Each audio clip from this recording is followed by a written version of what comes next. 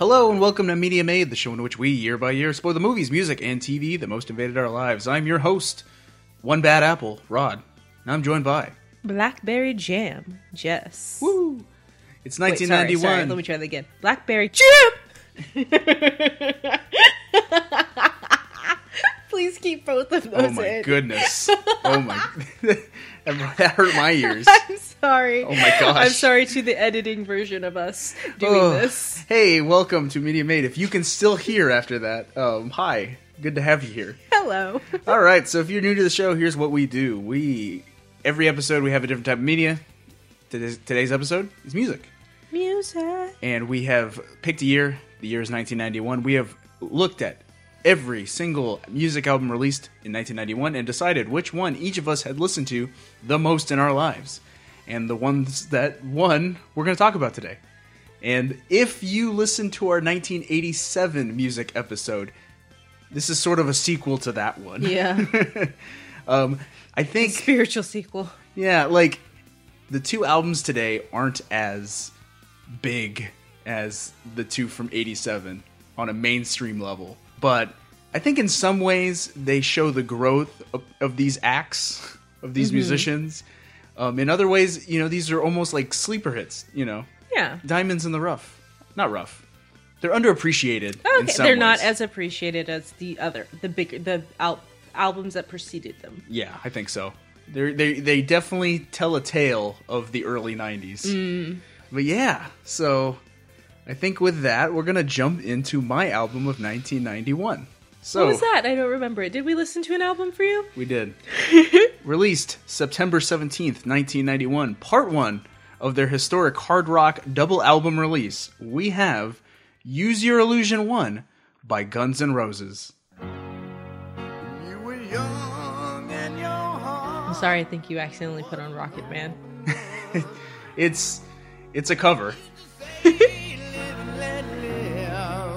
You know you did, you know you did, you know you did. I did, in fact, know.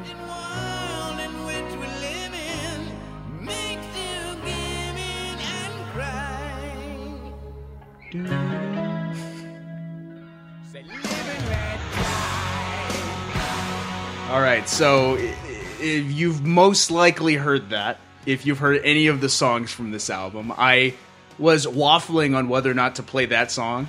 I kind of wanted to introduce the segment with a different song, but I was like, listen, this song is arguably the most popular from this album, so I might as well get it out of the way, because we're not going to talk about it later. That is Live and Let Die by Guns N' Roses. It is a cover of a Paul McCartney and Wings song from the James Bond film Live and Let Die.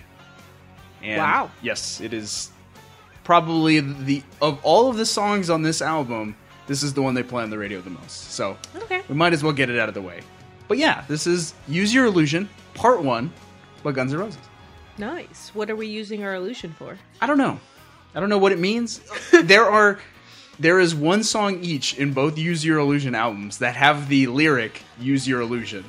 And Does context give us anything? actually, now that I think about it, we didn't even that could have been a song we talked about, the song from Use Your Illusion 1 that has the lyric Use Your Illusion, but We're not. Do your own research, folks. oh well. Go listen to it yourself. Or don't. Yeah. But yeah, okay, Use Your Illusion 1. This was... I talked about my history with Guns N' Roses in our 1987 episode. I remember that. I listened to that episode. Yep, once I got into Guns N' Roses, right, I started hearing the radio hits. I heard Live and Let Die. I heard Welcome to the Jungle, Sweet Child of Mine, Paradise City, right? You hear all the radio hits, right. and I'm like, cool, I like all of these songs. Therefore, Guns N' Roses is my favorite band. Of course. Yeah, law of averages. Yeah, makes that perfect sense. So, Christmas 2007, I think. I was in college. Cool. I was in high school. It's Christmas time 2007. My parents bought me my first MP3 player. And they bought me 2 CDs to rip and put on my MP3 player. It wasn't even an iPod. It was like this crappy Sanyo, whatever. What? This thing died in Zune for life. This thing died within 6 months, by the way. That makes sense. But they bought me 2 CDs. One was AC/DC A Live album, and number 2 was Guns N' Roses' Greatest Hits. Ah, And that Greatest Hits album introduced me to a lot of songs from the Use Your Illusion albums that I had never heard before. because they don't get radio play. Correct. Like Civil War and Don't Cry and so on, so on, so on. So a lot of the songs from Use Your Illusion I actually heard first on this Greatest Hits CD. And then from there, as I started building my collection, I actually got the full releases. I got all the songs Right. and really dug into them. So there are 2 of them, released the same day. Use Your Illusion 1 and 2. We're listening to 1, even though Use Your Illusion 2 is I like better than Okay. Use Your Illusion 1. But we're listening to Use Your Illusion 1 for one reason, Wait. and one reason only. And that reason is the song My World, which closes Use Your Illusion 2. This is what it sounds like. You want to step into my world? It's a socialist psychotic. Her face is disturbed. Disturbed is a band that sounds better than this. Also, this is giving me war flashbacks to those Jersey boys. I'll hold the line while you gasp for breath. You want to talk to me? Do you want to talk to me? No. This feels All right. too much like Beastie Boys. I don't like it. Okay, I cut that out. All right, so Axl Rose secretly, stealth included that song at the end of Use Your Illusion 2 as a joke, and it sucks. That song is terrible. It's unlistenable. I don't want that on my phone. I don't want to hear it in the car. It's just get it out of there. I don't want it to accidentally pop up. So I removed it from my iTunes and my iPod. Just get it out of there. I will do that right now. Real time. Delete. Goodbye. So yes, because My World is consistently off my iPod, I don't listen to the whole Use Your Illusion 2 album. So Use Your Illusion 1 was the album that won. Well, that makes sense. Actual law of averages. I don't know if that's right. I'm bad at math. Have you heard any of these songs No. before No. this project? No. So these are Guns N' Roses songs you were not familiar with. Correct. Got it. So this is new to Jess. Yes. Brand new. Brand new's a band that we'll listen to in a couple years. Spoilers. All right, so we're going to pick up the history of Guns N' Roses from our 1987 episode when they released Appetite for Destruction. Mm-hmm. And let's see where they've been. Where have they been? They've been clean, hopefully. They haven't been to Brownstones. Some of them have. As we discussed in our 1987 music episode, hard rock band Guns N' Roses released their debut album Appetite for Destruction to strong reviews and strong sales. They revolutionized rock and roll. That was my thesis of that episode. By the end of 1988, as the band led an extensive world tour, Appetite for Destruction topped the Billboard charts, and the band was considered one of the biggest rock acts in the world. Okay. Yep. Funny story, Guns N' Roses opened for Aerosmith on some legs of that tour, who they ended up upstaging almost every night. Oh, wow. Yeah. According to Aerosmith manager, quote, by the end of the tour, Guns N' Roses were huge. They basically just exploded. We were all pissed that Rolling Stone magazine showed up to do a story on Aerosmith, but Guns N' Roses ended up on the cover of the magazine. Suddenly, the opening act was bigger than we were. Ooh. Yeah. I bet that'd be very upsetting. The band released their EP GNR Lies in 1988, which also sold well. But by that point, the band could not escape controversy and media scrutiny. We talked about just the hijinks that Right. Axl Rose and the boys got on. Ending shows early, not showing up late. Yeah, I remember being very angry and saying that you could not be friends with him, banning him from our friend group. Starting fights. With fans. With fans, jumping into the crowd and beating fans up. Starting riots. Illegal activity, drug issues. Axl wrote songs that some considered racist and homophobic. Sex in a sound booth. A lot of bad stuff going on, which culminated in the band earning the moniker the most dangerous band in the world. I bet they loved that. They reveled in it, didn't Oh they? yeah, I bet you it was on every poster, every preview, the radio. One chief issue with the band, though, was drummer Steven Adler's drug problem, as he struggled with a cocaine and a heroin addiction. They were all, for the most part, doing drugs, but Adler was out of control. After proving unable to perform once the band entered the studio in 1990, Adler was officially fired. So he contributed, I think, to only one song on Use Your Illusion 1, and that's it. Okay. He wouldn't reunite with the band proper until a few surprise appearances in 2016. Oh, wow. Yeah. So That's a long time. Did he at least get clean or sober? Or? he is still alive and still fighting. Okay. Let's say that. You know? I mean, addiction is a thing you fight Yeah, your whole life. addiction it's is not a powerful thing, I'm yeah. over it. Yeah, You so- were an addict for your whole life, even if you're clean. Thoughts and prayers to Steven Adler. Yeah. He's a fighter. I hope he's doing well these days, but he has been with the band a few times, so that's good. That's good. And he was inducted in the Rock and Roll Hall of Fame. It's good. Yeah. Matt Sorum, who had played briefly with the band The Cult, was brought in to replace Adler, and keyboardist Dizzy Reed joined the band shortly thereafter.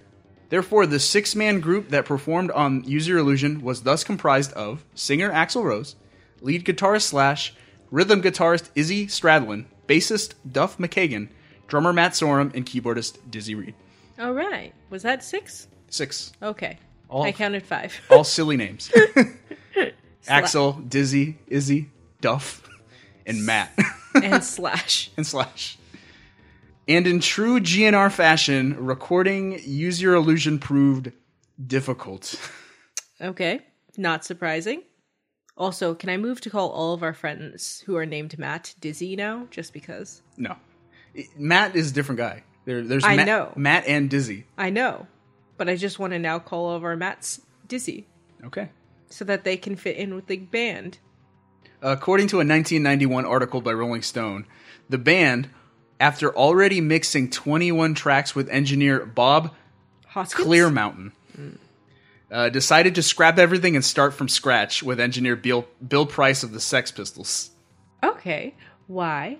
Quote, if Axl liked the mix, Slash didn't, Price recalled. And if Slash liked it, Axl didn't. They still hadn't finished the record when their massive 18-month world tour started, so the last half dozen songs were recorded at random studios across the United States on days off between gigs.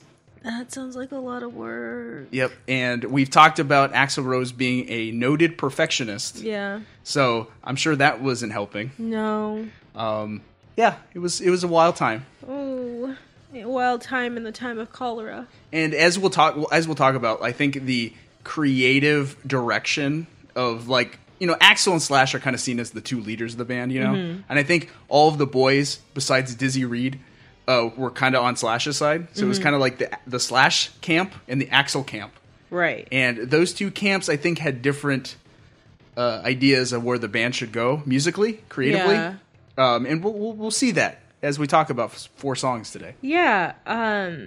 Why does Axl have so much pull? I mean, his name is in the band, but I think just because he was the front man, and I think because he was in the limelight, you know? lame. Yeah. But lame. I get it. Continue. It was. I'm sure it was very frustrating to work with that man. Yeah. Yeah. Which is why Slash moonlit on a lot of stuff. This is true, including another album we'll talk about today. Hey, but let's break into this album. All right, let's break it. Literally. We're going to talk about breaking stuff. All right, so we're going to open up. I wanted to, because we're actually going to cover, like, some musical ground that's kind of different from other Guns N' Roses stuff. You know, we've talked about, like, stuff that's a little bit more melodic and fanciful. I don't know. Fanciful. What's the word I'm looking for? Like, I don't know. grand? I guess grandiose. Yeah. Something that you wouldn't consider gritty hard rock. Yeah. But before we do that, I wanted to ease people in, and if you're familiar with Guns N' Roses of Appetite for Destruction, I wanted to introduce a song that carried on the legacy, the tradition of, like, the Wild West days of early Guns N' Roses, where they were, you know, When they were the most dangerous band in the game. you got it. So we're gonna open up with the opening song of the album, Right Next Door to Hell.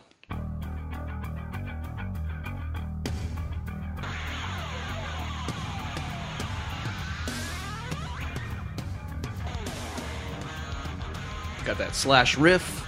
We're gonna come in and the band's gonna be angry and pulsing and rock driven, just like they were in the late 80s.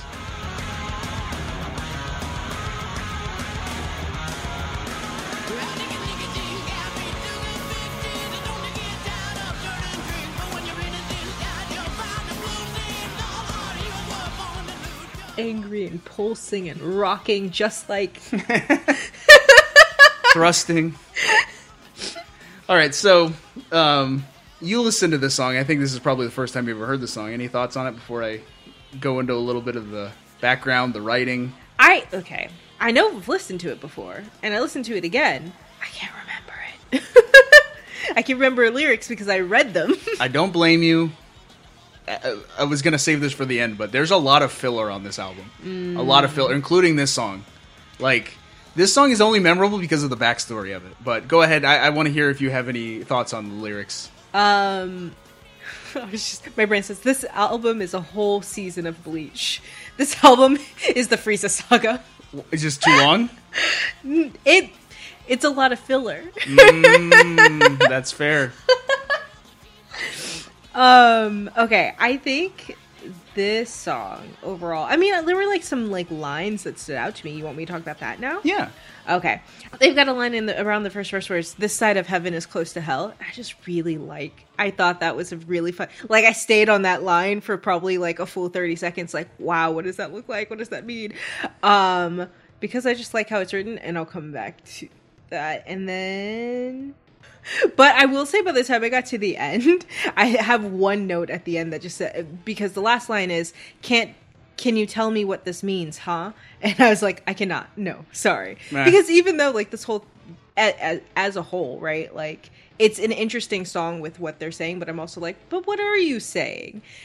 I think there were some moments though, where just like, that made me think they're talking about like where they live, right? Right next door to hell, obviously. And it made me immediately think of like some of the places that we've lived with neighbors that maybe are not the best. Yes, and like this side of heaven, because I love living with you, if ever a roommate. You are a piece of heaven. Next door.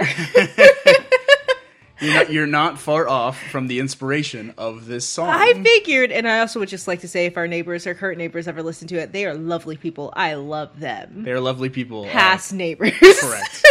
Okay, so before I get into the real inspiration of the song, I think conceptually, and like I think sometimes with songs, like the words aren't as important as like the feeling it conveys, right? With this song, it's a hard rock song. It's, you know, got that driving riff and it's aggressive. It sounds like the stuff you would hear on Appetite for Destruction back in 87. So I think the song at its core is trying to express aggressiveness, angst, anger, right? And like it's trying to present the rock and roll lifestyle just like they were doing, you know, 6 years before, 4 years before or whatever. Right. So right next door to hell, I think can also mean like what it's like to live like a rock star, right? You're constantly like on edge, right? You're constantly on the outs with the law, with common decency, with the media, right? Like when you're a rock star, you're always right next door to hell. You know, even your own demons, right? Yeah. They're always front and center. So that's what it kind of presents to me, right? Does that make sense? Yeah, no, that makes total sense. It's I think that's the thing. Like when I was reading it, there are some lines that I was just like, yeah, it makes me think legitimately right next door, like we're talking about our neighborhood. But there are also lines that are just kind of like at any point, in another song that we'll talk about does this even better. But like at every point, right, you've got to just like look at where you're at in this moment and just be like, where am I? And sometimes it is. I think even it just starts off right, like. I know they were into drugs, but just even the first couple of lines, right? I'll take a nicotine, caffeine, sugar fix. Jesus, don't you get tired of turning tricks? But when your innocent dies, you'll find the blues. Seems like all your heroes are born to lose. And that almost is more than just like a presence, but like a state of mind, you know, where you're just kind of like. So, you know, like, we all get there. We're all adults. Hopefully there are only adults listening to this. And at every point in at different points in our lives, we've probably, like, been at this place where, like, I'm, like, one door over from actual hell. Yeah. It's like they're one step from destruction almost, you know? Like that's their appetite. life. Hey. So let me tell you where this song actually came from. Aw. So the song was inspired by a dispute between Axl Rose and his West Hollywood high-rise neighbor, Gabriella Cantor. Okay. His real neighbor. Got it. After an incident in October 1990, Cantor accused Rose of assaulting her with a wine bottle and a piece of chicken before throwing her apartment keys over his 12-story balcony. I don't know how you can assault someone with a chicken, but that's what she Just make me mad enough, honey. that's what she alleged. Rose was arrested, spent 4 hours in prison, and she sued him. He denied all of the charges and simply labeled her a fanatical fan, saying, quote, "If I was going to hit her with a wine bottle, she wouldn't have gotten up. I would have become a criminal at that point, wondering what I was going to do next to not get busted over the quivering body in my hallway." Oh, wow. I was like, man, that's hardcore. Well, Ultimately, the courts sided with Rose, dismissing the case in November and declining to prosecute due to lack of evidence. So he said, she said. He was not charged with anything, and I guess this song was written about her. well. And the song ends with, quite the statement to Miss Cantor. Yeah.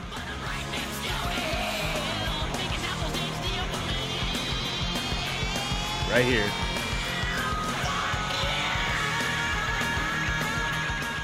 This is the longest FU, by the way. He's still going. Still going. He's just saying you. You can hear his voice give out as he continues to curse at this woman. And then he ends it with the B word. Ooh. Yeah, man. They were. He was angry.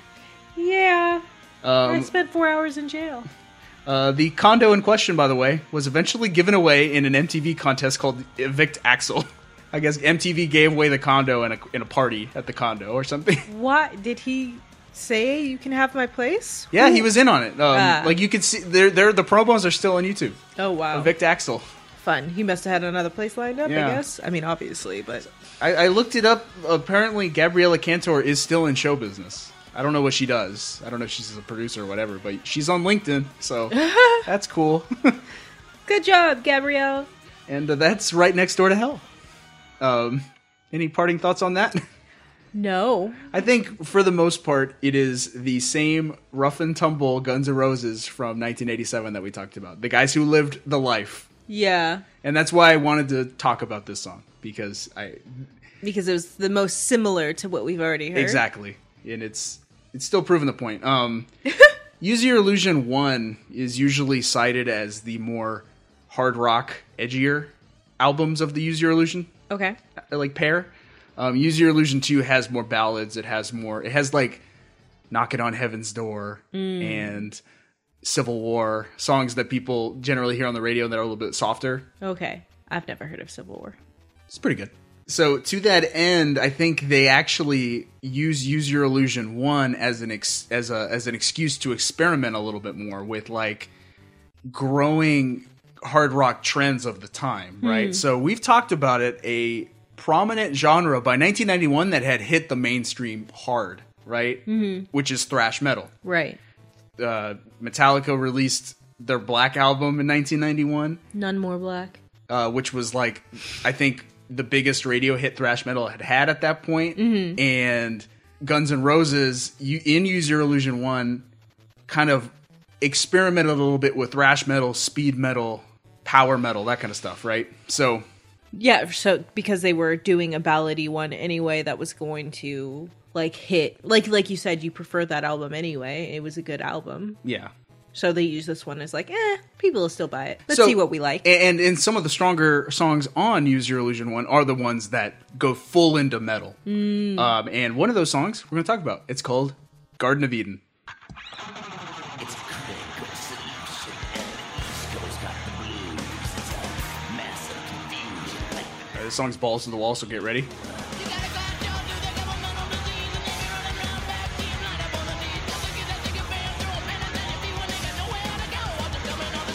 They're just going for it. Fast, Yeah. hard. This song is like 2 minutes, 42 seconds, and they just pack a lot of like anger and aggressiveness in there. So this song will probably end by the time I finish this sentence. But yeah, Garden of Eden. Any thoughts on this one? It immediately makes me think of Crybaby. Why? Because it's like a song that they sing in Crybaby. At that hillbilly hill. What did they call it? Oh, Redneck Riviera. Yeah. It sounds like, well, that's a different song.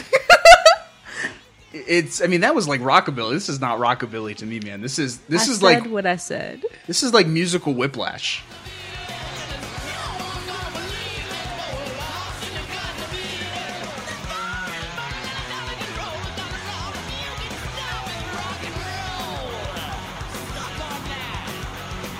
I mean, yeah, it just makes me think of it. I'm sorry. Like, cry, baby, cry, baby, cry, baby, cry.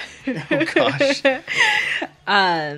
Yeah, that's what I guess what my first thought is. I think there's like, again, like a lot of like interesting lines. I think this, just like with Right Next Door to Hell, this song also captures the rock and roll lifestyle that they lived at the time. Mm-hmm. And in some ways, I think even more viscerally. I'd actually like the lyrics a lot in this song. Yeah. As I dug into them. I can't, like, as you listen to the song, I can't hear a word Nope. the guy says. I can't understand a single thing the man's saying, but reading the lyrics is very interesting. Yeah, that's why I was like, I like really liked them. What stood out to you, since you're usually not a lyric person? So, Or not, you know what I mean. I think, so that's the thing, like, the song runs a mile a minute and they cover a lot of ground. Yeah, so they do. I highlighted a few lines here and there just to point out the topics discussed in this song, right? Because it's not just about the rock and roll lifestyle, it's about the nature of the world in 1991 that these guys were encountering. They were upset because the world sucked for them. I wish they could know that it only gets better. So we got racial violence, and who will cast the first stone, and sex is used any way it can be. Looking through this point of view, there's no way I'm going to fit in. So, you know, racial violence, drugs and sex, feeling like you can't fit in, you know? Alienation, and then the bridge is like, I ain't superstitious, but I know when something's wrong. I've been dragging my heels with a bee called hope. Let the undercurrent drag me along. It's such an angsty ennui, right? That like, I don't know. I can feel that, right? Yeah. I ain't superstitious, but I know when something's wrong. Yeah. It's like, man, just something's not right with the world today.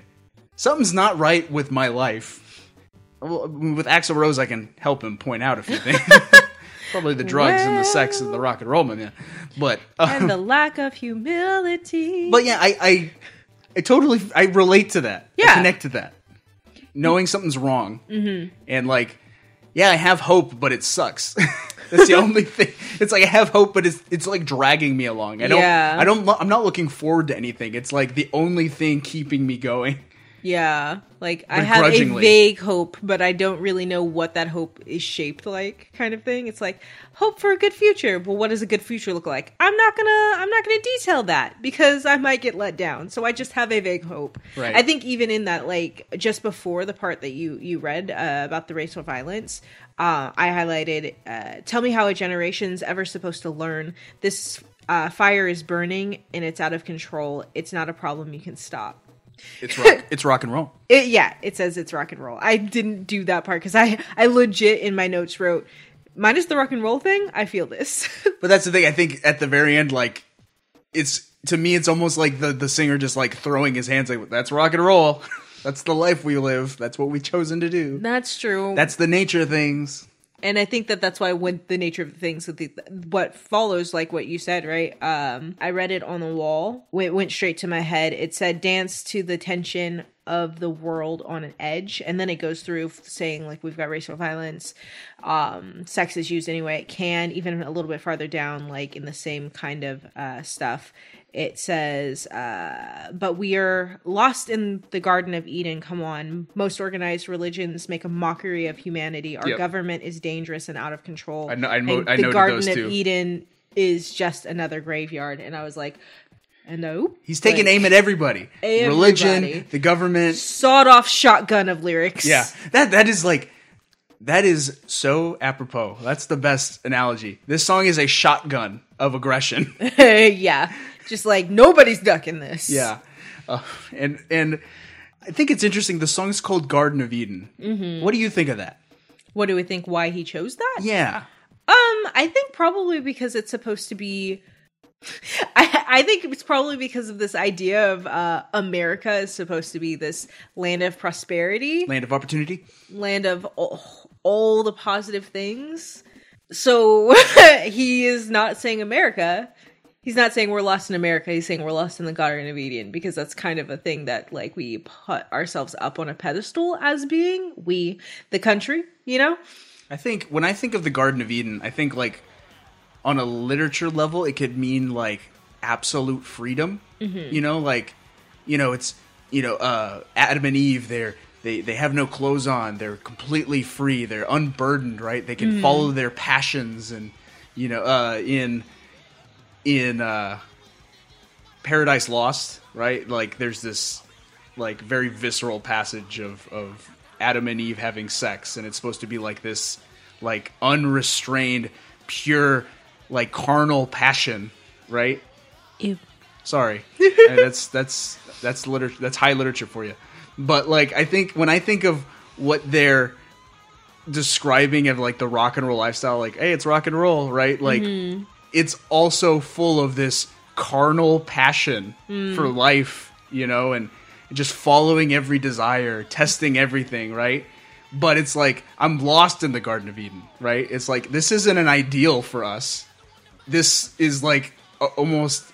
too much? Too much, yeah. Yeah, like debauch. It's pure debauchery. Yeah. And I think that's what they mean when they call it Lost in the Garden of Eden. That's my take. I could see that. Yeah. I think my take's right, though. It's art. All takes are right. No, only unless one of argued, us can be right. As long as they're argued compellingly. You are left. I am right. And like that, the Garden of Eden is closed. With fiery swords. We've talked about Garden of Eden, and Garden of Eden could have been on loop like 20 times. That's very true. Like, you'll never be sick of it. Put it on loop behind us. No, I'm not going to do that to people. But from there, we're going to move on to something completely different. We're going to change gears completely, and we're going to move into a song many people have heard called November Rain. Is that sarcasm?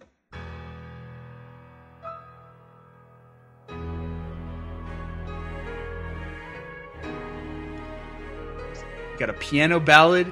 You've got like a symphony playing, an orchestra. This is totally different from the Garden of Eden. It's fair. Your speed metal. You're not wrong. But yeah, this is the other radio hit. Is it? Yes, it is. I've never heard this song before. I have some facts. And I on know it. I have heard it 2 times. I have some facts on it actually. So November Rain peaked at number 3 on the U.S. Billboard Hot 100 chart, making it the longest song in history to enter the top 10 of that chart. The song is nearly 9 minutes. No, It's not short. it's the longest song to ever chart. That's pretty crazy, isn't it? That is pretty crazy. Nothing's topped it since? Nope. It is also the 3rd longest song to enter the Hot 100 chart in general. It was the 2nd longest at the time. I don't know what songs have surpassed it, but yes, it is still currently the longest song to reach the top 10. Well, When I look into your eyes, I can see a love restrained.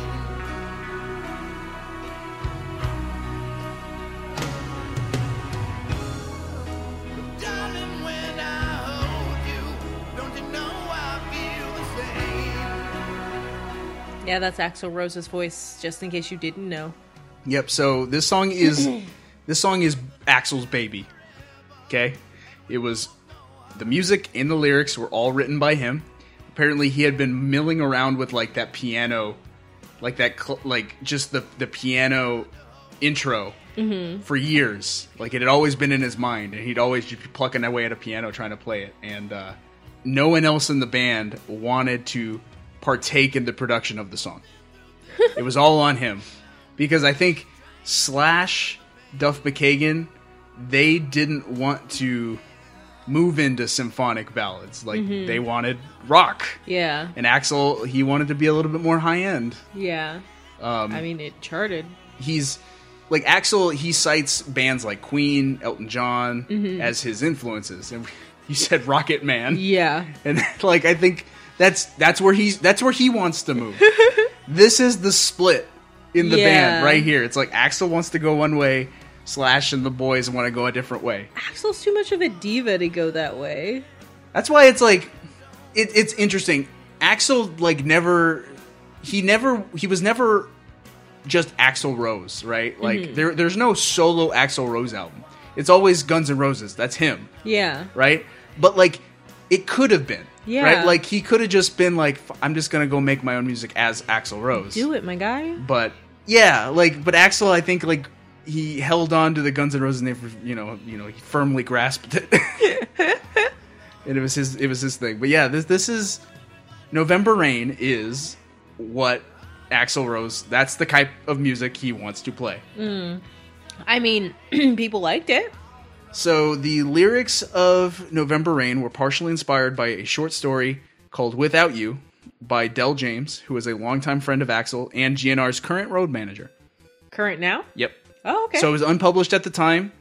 Axl, I guess, had read this short story that he wrote, and then it was published a little bit after, and he just decided to adapt the words, or he adapted the short story into the words of the song. Cool. So, speaking of those words, any thoughts on the lyrics are weird. Yeah. Like, they're not, like, bad weird. There's some pretty stuff.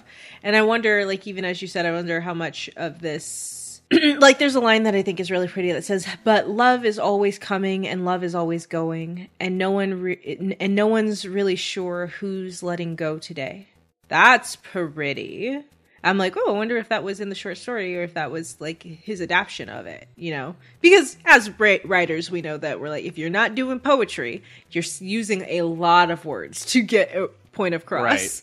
Lyrics for songs are poetry. So I could see him having like condensed a long thing to this, but it's pretty regardless. When I was in high school listening to this song, like sitting in English class, like in the back of the room with my little headphones in, thinking like not about me, your future wife. Yeah, not hesitation again, husband. You were in college, so it's not illegal for you to think about me. It's just illegal for me to think about you. Ooh.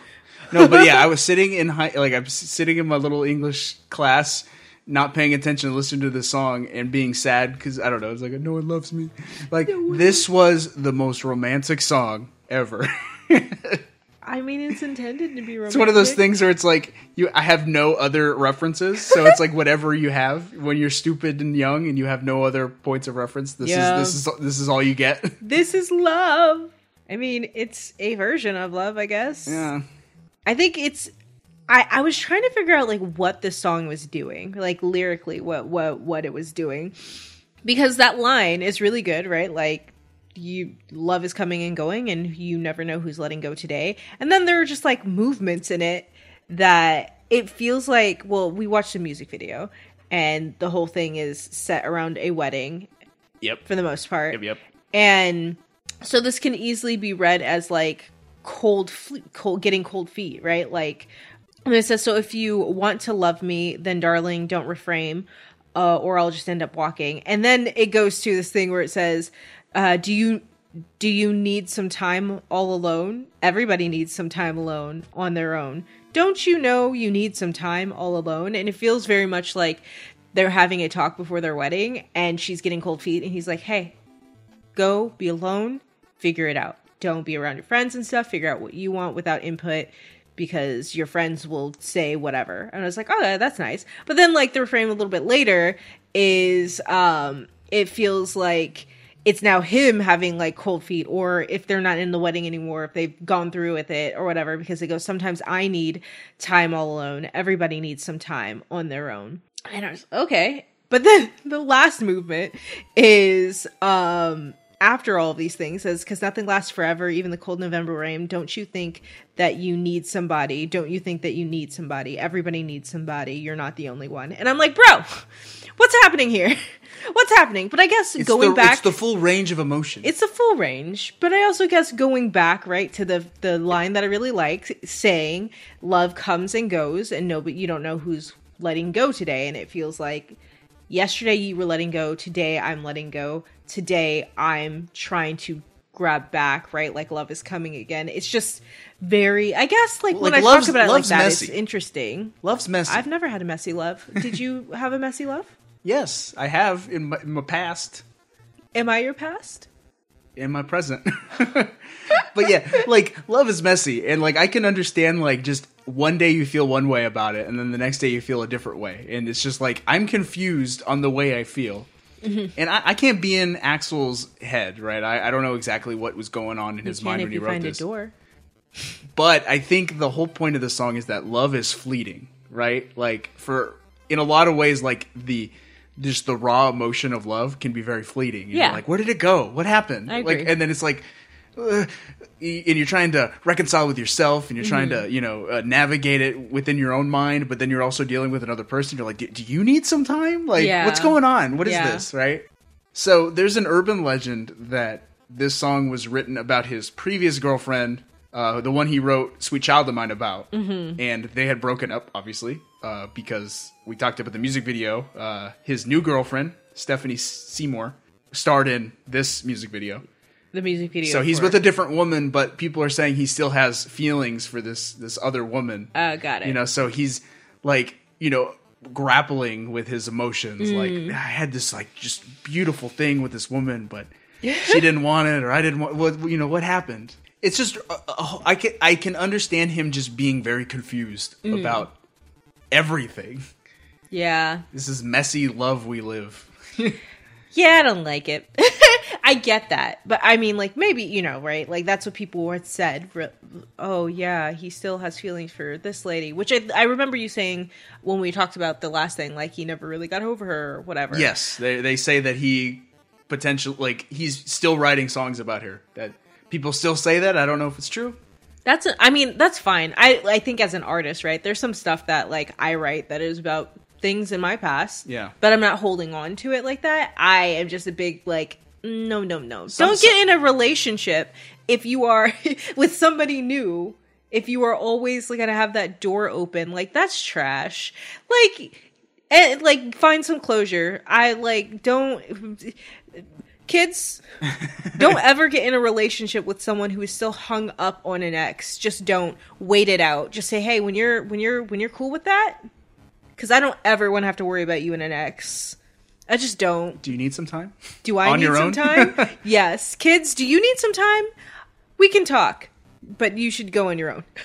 All right, so we talked about the music video. The music video was quite the production. It was a production. Probably the biggest thing Guns N' Roses had ever done by that point. The music video was directed by Andy Morahan.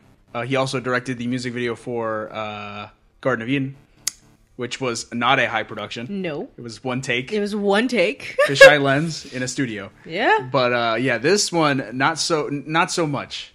Do you want to talk, like you said, there was a wedding. Anything else stick out to you about the music video for November Rain? There was also a funeral. There was a funeral. I think that was like the artistic statement. Like, it's set in a church, and Axl's getting married to his girlfriend, and that's how it starts, and the music video ends in the same church with him burying that girlfriend. So there's before I go there, the other thing that stood out was his very disgusting mustache. I hated it. I kept commenting on it. Not a good look for you, Axl. It's better than the dreadlocks he'd be rocking like 10 years from now. Axl. I was going to say the music video concept was probably like new for the time. Like I've seen it done, but like obviously after. So people. Well, it's like everybody was doing music videos back then, and everyone was trying to push the envelope. Everyone was trying to top everybody. No. I mean the concept of like, oh, we're at a wedding, but then it's also a funeral. There's there's a Carrie Underwood video Oh dear. that does that, and it's so good though. It's so good. I think it does it very well. I'm gonna make you watch it, and then we're probably I'm going to make sure it gets posted to Twitter. Okay. So another like standout moment in this music video, and I think this is the point where like the rest of the band, you lost them. Like this is where it's like, all right, we're just being excessive at this point. Right. Was the guitar solo with Slash. So let me start the song back up right when that guitar solo starts.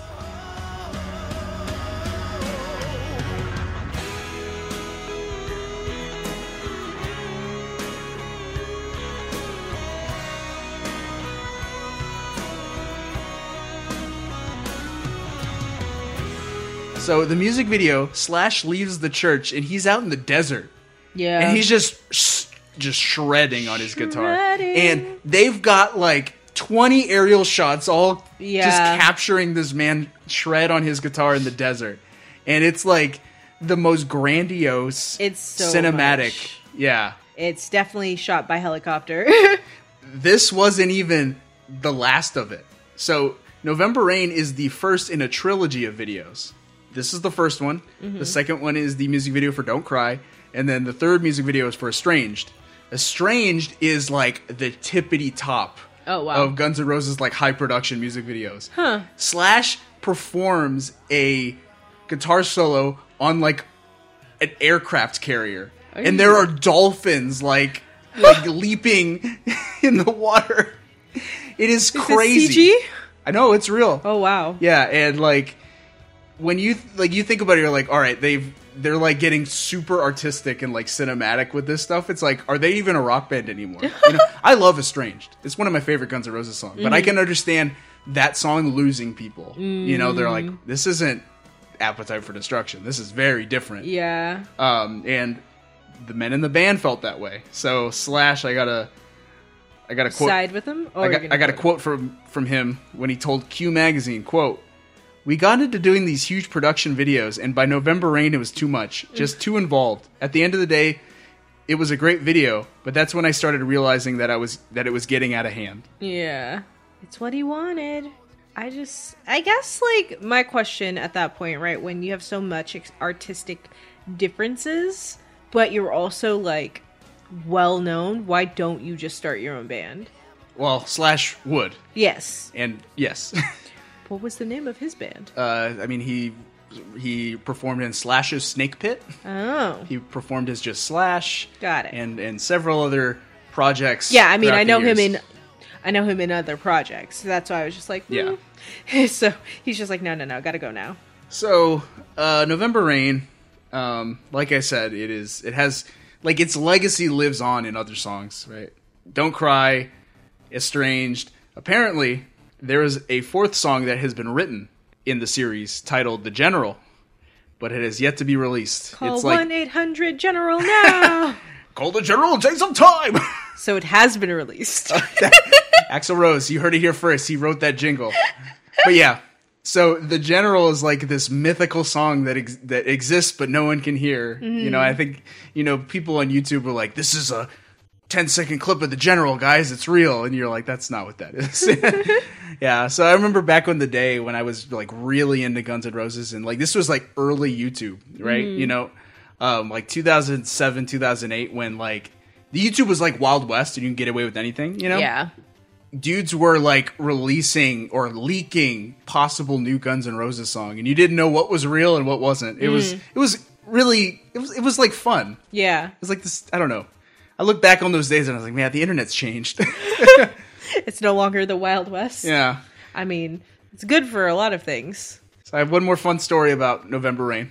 At an outdoor performance in Taiwan, December 11th, 2009, it began to rain during performance of this song. Axl Rose ad-libbed the chorus and sang December Rain. It's just like, it's such a quaint little story, and I love it. So yeah, that's November Rain. I'd be lying if I said November Rain was like the high point of Axl's artistic excess. No, I feel like the point when he was the most like artistically excessive was the last song we're going to talk about, Coma. Oh, I've been calling it Comma. I'm kidding. Coma is the longest Guns N' Roses song in existence. It's so long. It's 10 minutes long. It's so long. It has no chorus. It's so long. It is ultra experimental. And let's get that started.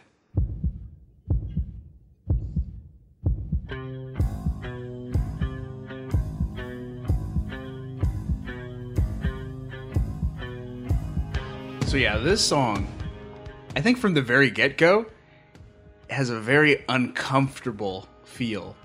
Does it? I think so. It's like written in this like minor key, and I just like feel dangerous listening to it. You feel dangerous listening to it?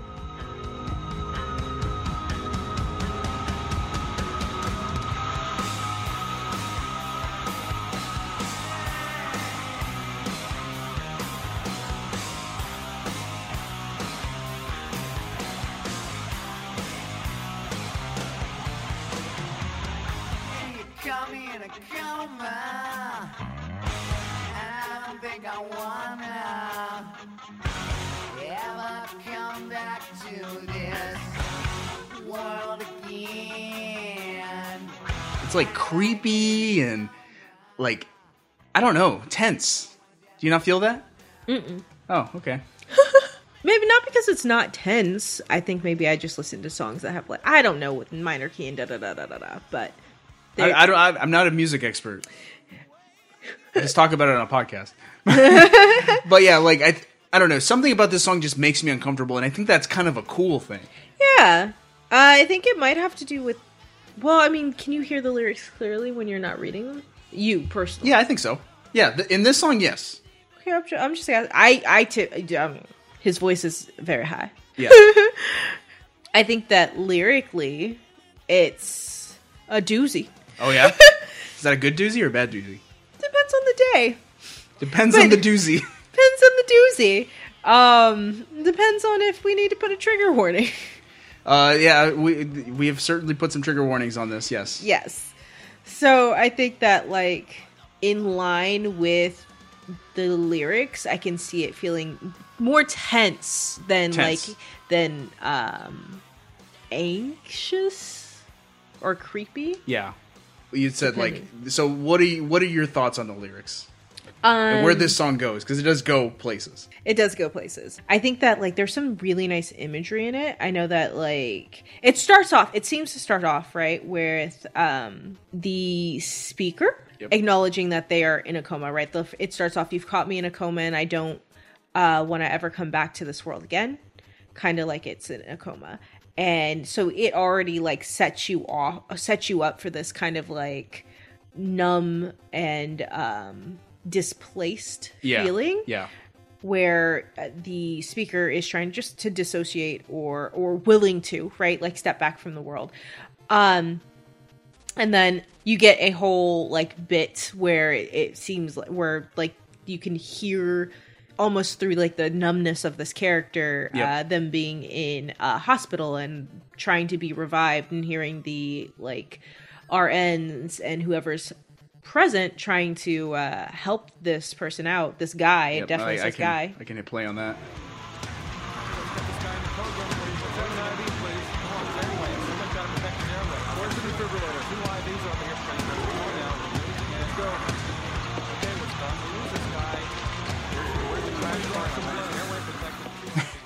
The voice going, no.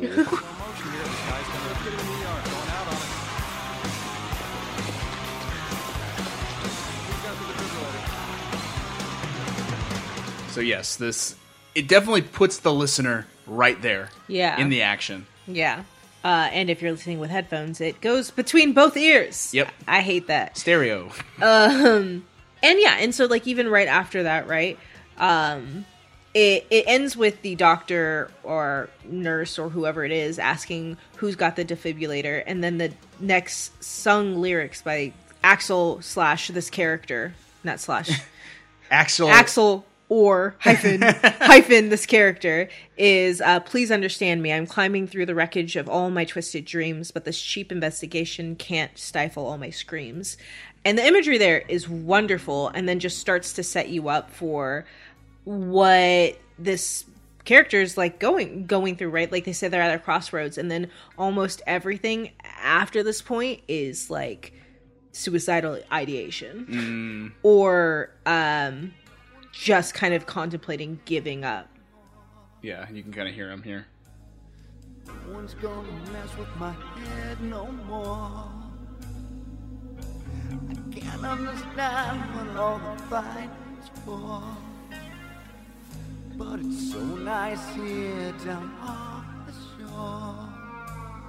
shore. He's like drifting in his like subconscious, like maybe I like it here. Yeah. You know, it's quiet. Yeah. Like literally the lyrics are no one's gonna mess with my head no more. I can't understand what all the fighting's for, but it's so nice down here off the shore. I wish you could see this, because there's nothing to see. Right. It's peaceful here and it's fine with me. Not like the world I used to live. I never really wanted to live. So I have like Axl told a story on where this song came from, and like it's terrifying. Like near death experiences are terrifying. My dad's told me a story of how he had a near death experience, and it sounded terrifying. But Axl had his own near death experience, and here is what he said. Quote, I started writing about when I OD'd 4 years ago. The reason I OD'd was because of stress. I couldn't take it. I just grabbed a bottle of pills in an argument and I just gulped them down and end up in the hospital. But I liked that I wasn't in the fight anymore, and I was fully conscious that I was leaving. I liked that. But then I go, all of a sudden, my first real thoughts were, okay, but you haven't toured enough. The record's not going to last. It's going to be forgotten. This and that. You have work to do. Get out of this. And then I went, no. And I woke up, and I pulled myself out of it. But in describing that, some people could take it wrong and mean, go put yourself into a coma, But it's really tricky, and I'm still playing with the words to figure out how to, like, show some hope in there. Yeah. And I was like, man, that's really dark. Yeah, I like hear that. So like even when the part that I just read and goes in line with what you're just but legit, like my comment on these lines is like the suicidal tendencies part of me hears this so clearly, right? Like because that I feel like that's a thing that you don't necessarily have to OD to feel, and that's why like that's terrifying, because there have definitely been times where I'm like I've like dissociated and I'm just like here in my body in the present, just here, but like not interacting or being actually in reality, and it hurts less. And you're just kind of like, how do I do this permanently? And if you just let yourself go down that spiral, this is exactly where you are. You're like, oh man, like that's the line that hit me the hardest in here is like, I wish you could see this because there's nothing to see. Like, could you imagine that kind of just peace in the world? Yeah. Hey, again, trigger warnings, guys. Oh gosh, we're gonna put suicidal things in the thing, like hotlines and stuff. Yeah, because it's a very dark place to be. I think specifically because it's not that dark. Like it's not like, oh, there's darkness at the end of it. It like feels like light and airy, and your burdens are gone. Right. And, like, the music in this song, I think, really sells it, right? So, like, that opening like, the opening of the song, the first few minutes are, like I said, tense and uneasy, and then it gets really just cluttered and loud and busy, and you got Doc just screaming at you, and Axl's going, no! And it's, like, so much, right? And it almost feels like how you feel when you're stressed out. You're just like, I just go, your thoughts are everywhere, right? And then it just quiets down, and you're just like drifting, and you're like, wow, this is nice, peaceful. But the song doesn't end there, and I think that's where it's like, I don't know, it's sort of like he tries to put in the hope. Yeah, this tragedy of life is like, like Axl said, it's like, even though I was feeling this peace, there was still that part of me that's just like, well, no, I got to do this, and I got to do this. I can't. My life's not over yet. I got to do this and this and this, right? What about this? What about this? And your mind starts jumping around, and the song picks back up, and more thoughts come in, and during this portion of the song, those thoughts are personified by the voices of women. Axl's flings, I guess, Okay. Listen to me, Axl, are you listening to me? No,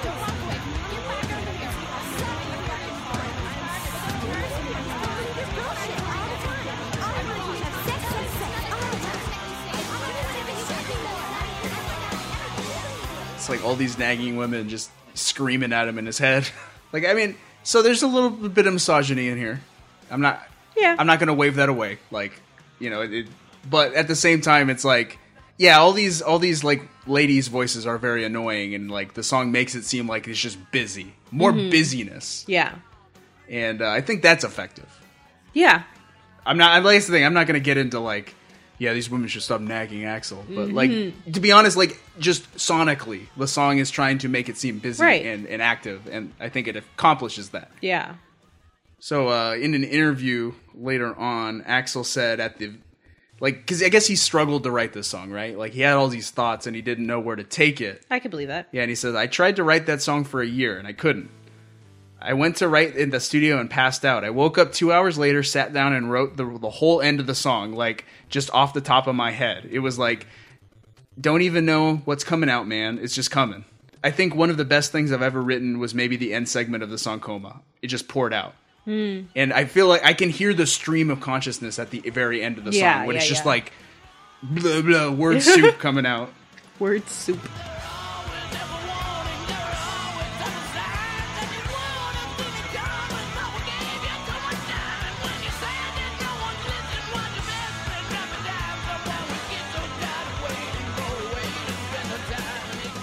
Anything strike out about the end of the song? Yeah, I'm pretty sure I highlighted most of it. Whoa, well. There's a line that says, and all this crass communication that has left you in the cold isn't much consolation when you feel so weak and old.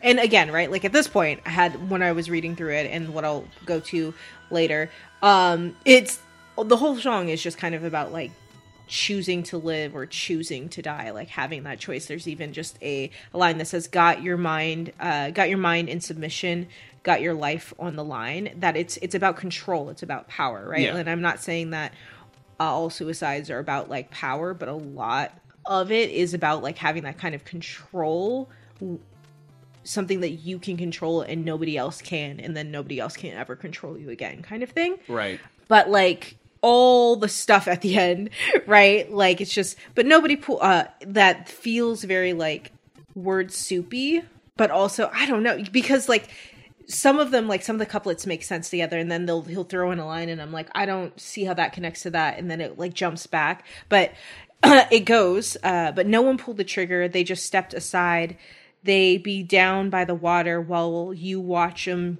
wave goodbye. They be calling in the morning, they be hanging on the phone, they be waiting for an answer, but you know no one's home. When the bells stopped ringing, it was nobody's fault but your own. There were always ample warnings, there were always subtle signs, and you would have seen it coming but we gave you too much time. Mm-hmm. Like that whole thing, I'm sorry, did it take me too long to read that? No, you're fine. Okay. That whole thing just feels very much like, parts of it feel very much like accusatory. Mm-hmm. Where it's just kind of like, why you knew I was going this way, like it was obvious. Yeah. Like there were both like big warnings and small warnings, but you say you didn't see it coming because they gave you too much time. So it's just things like that, or even just like, it's sad but beautiful because this is the idea coming from the character's point of view, from Axl's point of view, of feeling like you're being very obvious, but like the people in your life not knowing, not saying. Yeah. And it's usually because like you've been this way for a while, and so they've just learned to like cope with it, and like, oh, that's just how they are, where it's not like that's the encroaching of depression or the encroaching of just the end of the song is a cry for help. Yeah, right? Like, specifically, the line that, like, really, like, I think hit me was, maybe I'm reading it wrong, but it says, they be down by the water while you watch them wave goodbye. And I think my brain wants to read that as, like, you know, like, you're drowning in the water, and they're just watching you wave, and they're watching you while waving, because they think you're swimming. Kind of thing. And that's what this whole thing feels like, right? They're like, well, it's nobody's fault. Nobody pulled the trigger. They just stepped aside. Yeah. That's the whole thing. That's the whole thing. And I was just like, ooh, I should not feel this so deeply. You know, digging into this makes me really appreciate, like, the maturity and growth in Axl Rose as a songwriter. You know, like as a lyrics writer, Yeah. right? Like, yeah, we could talk. Like, he wrote a song about how much he hates his neighbor, you know, like, and that's very juvenile. But at the same time, it's like these are real deal, like thoughts and feelings you got to put down on paper, man. Yeah, like that's real. Also, please have a mental health professional that you see. Thank you. Yes, Axl? we definitely advocate that. But yeah, that's Coma. So yeah, Coma fades out on a flat line. I don't know if that's supposed to mean that this speaker gave up or gave in, or maybe they made it and then they went out of the hospital, so the thing was taken off of them. It's ambiguous, and I kind of like that. Yeah, it's lovely. So for nearly 25 years, this song had only been performed 4 times, with Axl citing the difficulty in singing it, like live. Mm-hmm. It's a very long song. I'm sure it's taxing, and it's hard to sing all that. But after a surprise performance in 2016, the song has since become a regular on the set list. I saw them in 2017, and I like to be surprised. I don't like to look up set lists ahead of time. So when they started singing this song, I freaked out. I was like, no, what? Because it had been known, like, Axl didn't like to sing this song live. So that was quite cool. Nice. Yeah. Was that the show that people only came for Sweet Child of Mine? And then yes, that is the show where everyone went to the bathroom after Sweet Child of Mine. They did not stay to listen to Coma. Should have. They missed out. Oh, yeah, it was quite interesting. Yeah, it was cool. It was pretty cool. But hey, that's Use Your Illusion. 2. 1. Use Your Illusion 1. Use one illusion. Before I talk about the mainstream reception, what did you think? I like the song. Is it Coma? Yeah, I mean, I wouldn't put it on my... It's 10 minutes long. True. But I think that it was, like, lyrically evocative. And, you know, actually musically. Yeah. I think there's a lot of cool concepts in here. They were really branching out. And Guns N' Roses, like, with, you know, they're experimenting with metal. They're experimenting with these, like, grand productions and, you know, Elton John style, like, ballads and stuff. Like, and with Coma, there's a lot to admire about this album. Yeah. But as I said, we looked at 4 songs, and there are 16 songs on the album. Too many songs. 16 songs just on Use Your Illusion 1. And there are an additional 13 on Use Your Illusion 2. Too many songs. Too many songs, and so many of them are just forgettable. Too many cooks. They had too many ideas. Yeah. Well, that's because they had 2 bands. Yeah, basically. You had Axl and Slash. Slash and Co. Yeah. Despite outlets like Kmart and Walmart refusing to stock the album due to profanity, Use Your Illusion 1 debuted at number 2 on the Billboard charts. Ooh. Any guesses on what debuted at number 2? Or number 1? Use Your Illusion 1? 2? Use Your Illusion 2 was number 1. Use Your Illusion 1 was number 2. Ah. Yeah. Ah. Reception to Use Your Illusion 1 was mainly positives, with critics regarding it as the more hard-rocking album and praising the ambitious November Rain and Coma. Okay. Right in line with what we think. Yeah. However, some criticized the album for its filler tracks, which I totally agree with. Like, who's gonna listen to the song Dust and Bones, or Bad Obsession, or You Ain't the First? We did. Twice. Those aren't bad songs. They're just, like, not memorable songs. And this album just doesn't have a lot of hits. Yeah. I'm like, if you're gonna listen to one of the Use Your Illusions, listen to 2, folks. I think 2 is the better album. Minus My World at the end. You know what they say? 2's the charm. So 2's the cooked egg. Legacy of Guns N' Roses after Use Your Illusion. So Rolling Stone listed both Use Your Illusion albums together at number 41 of their list of 100 best albums of the 90s. All right. Use Your Illusion 1 was nominated for a Grammy Award for Best Hard Rock Performance, but it lost to Van Halen.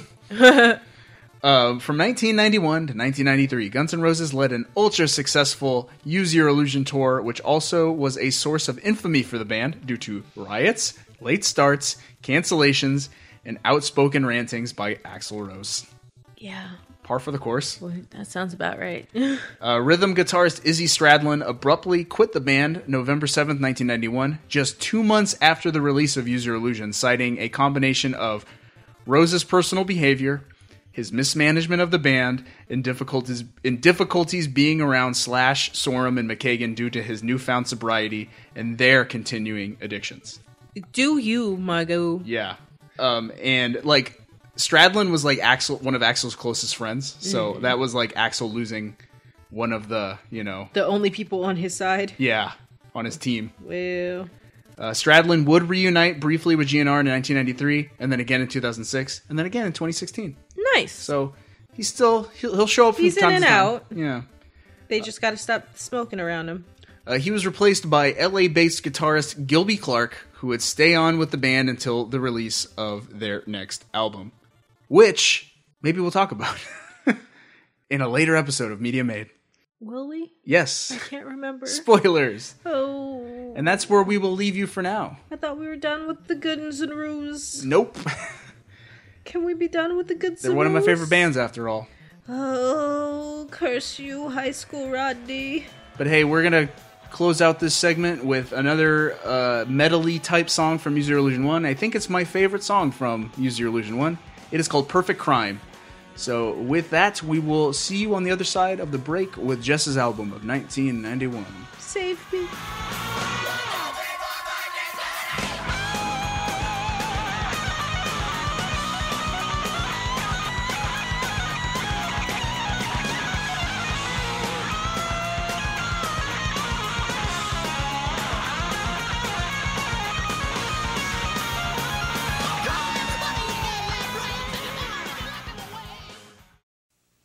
We'll continue after these messages. This beautiful Sunset Strip property has everything a rock and roller could ever want. Axl Rose has to move A bar, a barbecue, and a pool within throwing distance. to a quieter place where he can collect his thoughts, The bed's never been slept in. I'm not saying it hasn't been used, it just hasn't been slept in. away from the noise of angry neighbors. This wall's only been smashed once. Some guy's head, but it's been repaired. It's like new now. Evict Axl Rose, take possession of his condo, his furniture, his stereo, and his aura. If these mirrors could talk. And after you move in, Axl will throw you a housewarming party. So send a postcard to MTV's Evict Axl contest or pick up the phone and call. And someday soon, all this could be yours. You can have the pad. I'm keeping my aura.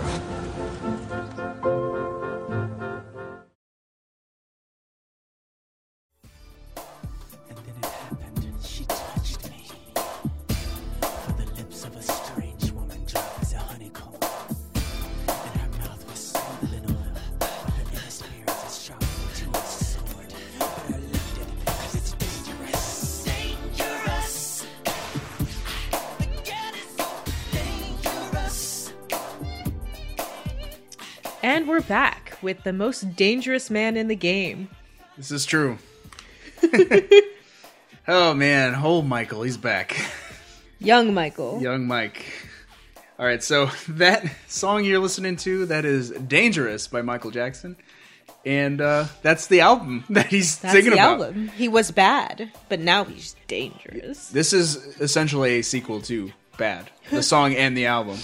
Released November 26, 1991, his fourth in a string of historic R&B mega hits. We have Dangerous by Michael Jackson. Yeah. Did it rain when this album dropped in November? Who knows? Ba-doom-tsh. Badoomch. It probably rained somewhere. Yeah. All right, so return of we got Michael Jackson, Guns N' Roses head to head once again. We know how this turned out last time.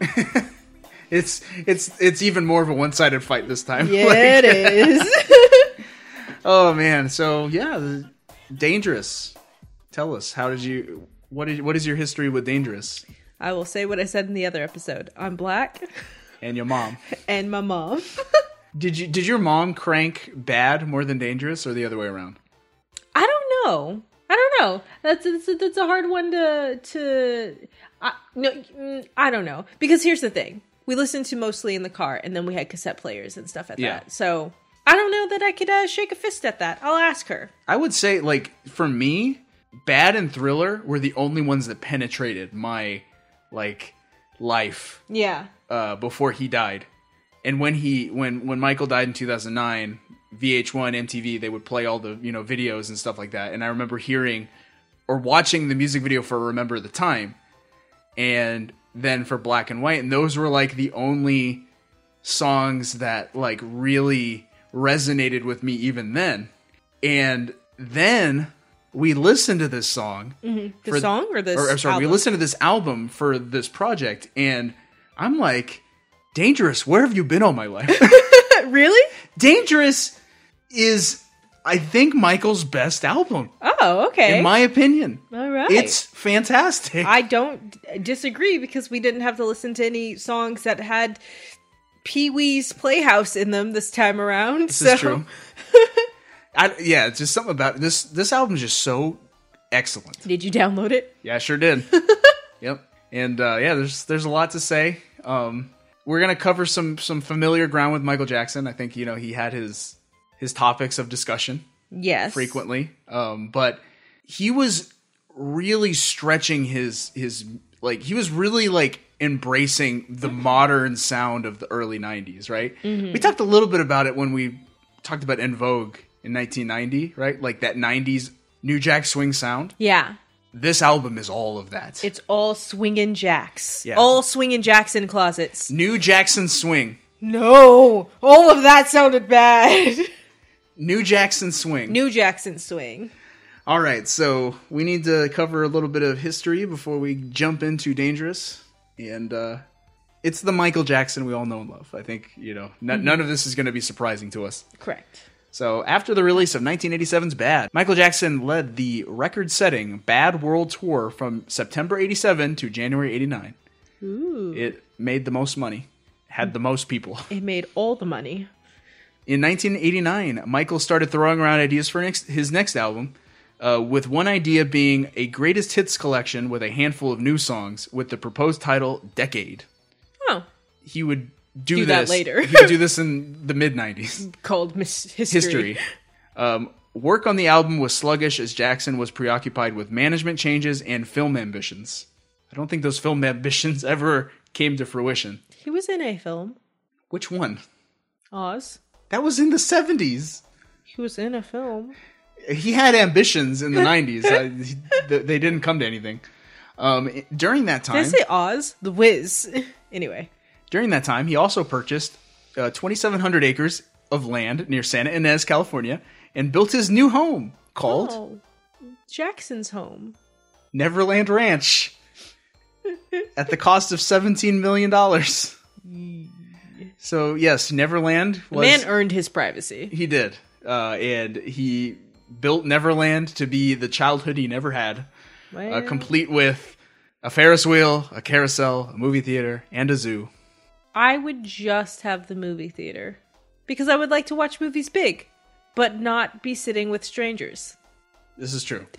especially in today's times. Yes. But yeah, this is he built this oasis for himself. He built a Richie Rich house. He did. Yeah. Yeah. Michael Jackson lived the blank check life we all wanted to have. Yeah. Yeah. Black man, get your money. He really was a giant. He really was just a big kid. Yeah. In June 1990, Jackson collapsed while dancing in his home due to a possible panic attack with symptoms of chest pains, dehydration, and inflammation of his ribs. Soon after, the entire Decade concept was dropped completely, and Jackson determined that his new material constituted a full album, which he called Dangerous.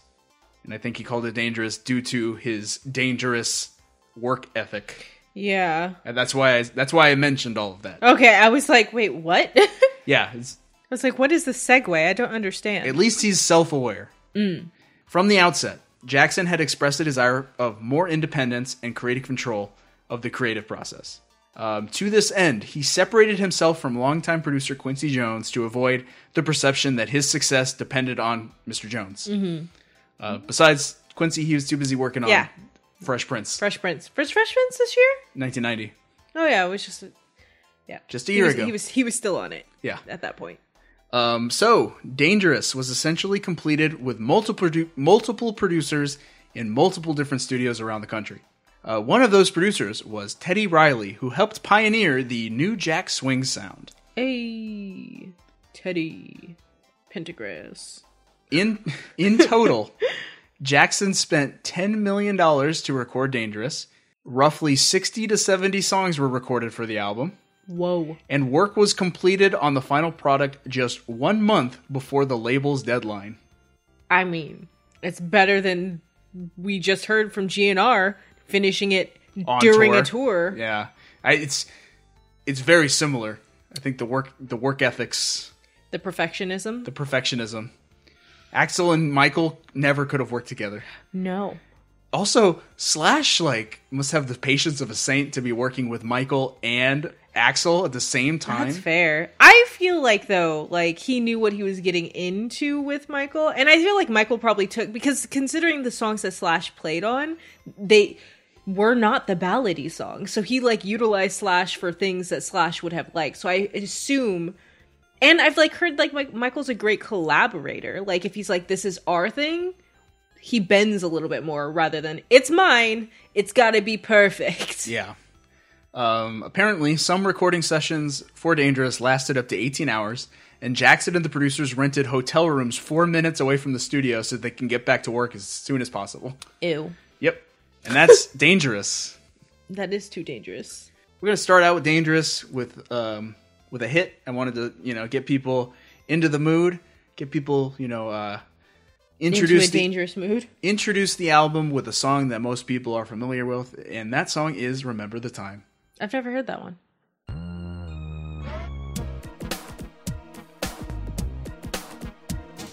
The song definitely has a groove.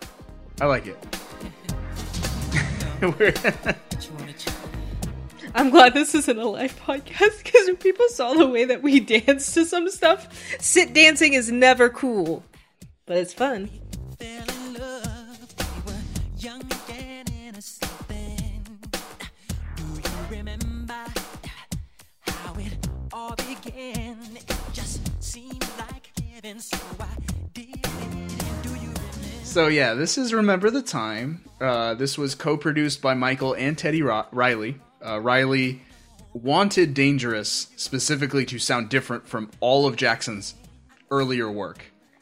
And Jackson wanted to bring in that new style. So this song, I don't think it's full New Jack Swing, but it's leaning in that direction, right? Like there are some songs in this album that are just full on New Jack Swing. This song is close, but not quite Say there. it's easing on down the road towards Easing New on Jack down. Swing. Yeah. So tell me, what you insisted on doing Remember the Time. Any reasons why? Because I wanted to hear it and dance to it while we talked. Okay. I think more than lyric, like again, right? One of the things where I'm like, oh, I love lyrics. Occasionally, it's not about the lyrics because this song doesn't really say The lyrics much suck at in this all. song. But it's so catchy and dancey, and the music video. It's really the music video. We'll get to the music video. But yeah, I went and skimmed the lyrics of this song and I was like, Nothing happens in it. it's just childhood love, Yeah. holding hands. I was actually going to ask you a question. Yeah. Husband Pop Quiz. Do you remember the time when we first met? Yes. Tell me. I backed my truck into a light pole and you noticed. And yelled at everyone. Okay. Do you remember when we fell in love? Do you remember the time when we fell in love? Yes. When was that? I think we had courted for a while. And I think I said I love you in a car after we left your mom's house. That's true. Do you remember the time on the phone, you and me, when we were up till dawn? My baby! Yes. I don't think we ever talked till dawn. I am a morning person, not a night person. We did watch movies over the We phone, did though. watch movies over the phone. I had you watch a scary episode of Doctor Who with me. You were like, I don't understand why you're scared. This show is stupid. And I'm like, you're stupid. We watched Black Annie over the phone. We watched Blanny on the phone. You can't say that. That's my word. But yeah, this, lyrically, the song is Annie just... Hole. It's nothing. It's just Oh, yeah. pure, Cotton candy. Cotton candy. That's exactly right. Cotton candy, bubblegum pop. But I haven't stopped moving. So Apparently the song, people want to attribute who's this song about, right? just remember Is it the about time. his who is his first wife? Presley, Elvis's daughter. Uh-huh. It could Anne be- Marie? I can't remember. I have no idea. Or it's about his second wife, Debbie Rowe. Or it's about this. It's apparently the song was dedicated to Diana Ross, That makes which sense. is his big sister. That makes sense. This song is such a platonic, like almost like brotherly love. Yeah. feel like it's not like we like to joke because this song this album Dangerous does feature a more mature Michael, right? There are straight up like sex jams on this album, right? And I like to joke it's like there are a few songs in this album where Michael Jackson is just begging for sex. That's true. Like, In the Closet, Give In to Me. That's our favorite Michael Jackson Yeah. lyric. In this It's just Michael Jackson like really exploring his sexuality. His he's a man. I get it, but I don't want to think about him exploring. Sorry, that's the best way I can say it. Like Michael is discussing more mature topics, right? Like not like some of the more like childlike songs of past albums. Yeah. Like, Michael's a man, and he's gonna write songs about being a man, right? Rawr. But I want to go to war. I'm a man. It's a TikTok. I'm sorry, but very much that. But Remember the Time is not that. It is just Yeah. childlike love type songs, like Yeah. I mean, he like throws some like not unchild, like some other stuff. Do you remember in Spain when we held hands? Do you remember what we did? But for the most part, on the park, after dark. These are lyrics. But yeah, let's talk about this music video. So the music video is a straight up like short film. Yes. It is directed by John Stapleton, fresh off Boys in the Hood, and it stars a multitude of Stars. big stars, Big names. Who we got? We got Eddie Murphy. Eddie Murphy. We got Magic Johnson. I don't know what you just said. Magic Johnson. Magic Johnson. We got Michael Jackson. Michael Jackson. Yes. We've got David Bowie's wife. Iman. She wasn't his wife yet, but yes. People are gonna get mad because I couldn't remember Amon's name. So cut that. We got Amon. And we have. You're not gonna cut it! I see you! And we got Tommy Tiny Lister, Debo himself. Rest in peace, by the way. Rest in peace to Tiny Lister. So yeah, this. I don't know how they settled upon the theme of this video, but it is set in ancient Egypt. Yes. Eddie Murphy plays a pharaoh, an Egyptian king. This is like a year after coming to America, so it's the same accent. It's the same voice, yeah. And Iman is his his queen. And Entertain me. she's bored. I'm bored. I want to be entertained. Can my pharaoh find some way to entertain his queen? And Eddie Murphy does the eyebrow, and he brings in People's eyebrow? huh? He does the people's eyebrow? He does a form of the people's eyebrow, and then he brings in all these entertainers, like a dude who eats fire, and was it like a juggler? I was entertained by all of these people. And then Michael comes in, and he's in a cloak, and he's like, well, "What are you going to do?" And Michael just starts dancing, Yeah, and it turns on the queen. it does, because she remembers the time that they danced. That's the thing. Like the sheets. lyrics in the song don't match up with the narrative being presented in the video. Like, was Michael an old fling of the pharaoh, or I'm sorry, of the queen? I don't know. And I guess we're left to the imaginations. We'll and then never know. And from there, it's just a mix between a chase of Michael being chased by the pharaoh's guards and him dancing to the music. Yeah. Can I put a motion forward that from now on, when I'm bored, I will just say all of Amon's lines? I'm bored. I'm bored. Will the pharaoh not do something to entertain his queen? You would be the pharaoh in this sentence, and I would be the queen. Are you not entertained? No, I'm not. That's why I'm saying I'm bored. Give me somebody's head to chop off. But yeah, the video's like it's Fun. a good video. It has one good effect that you're like, oh, that looks pretty good, and then immediately you're like, that doesn't. There is a cool special effect where Michael, like, to escape the guards, just morphs into sand, Yeah, like some kind of ancient wizard. we should send it to the boys. It's a pretty cool effect for 1991. Michael was the only guy around who could spend that kind of money Yeah. on a legit computer effect for Yeah. a music video. Not even Guns N' Roses with their aerial shots could get away with that.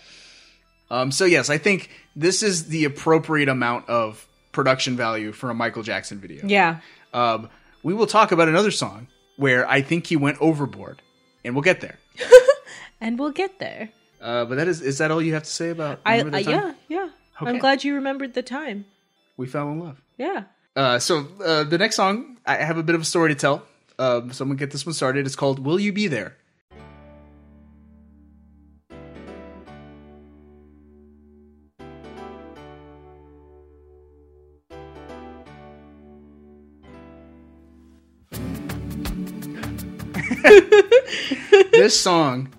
This song is ultra nostalgic for me for one reason. You said we wouldn't talk about it. It is the theme song for the film Free Willy, which is a movie I watched tons of. Tons! And Free Willy is the first encounter, like the first time I saw Michael Jackson.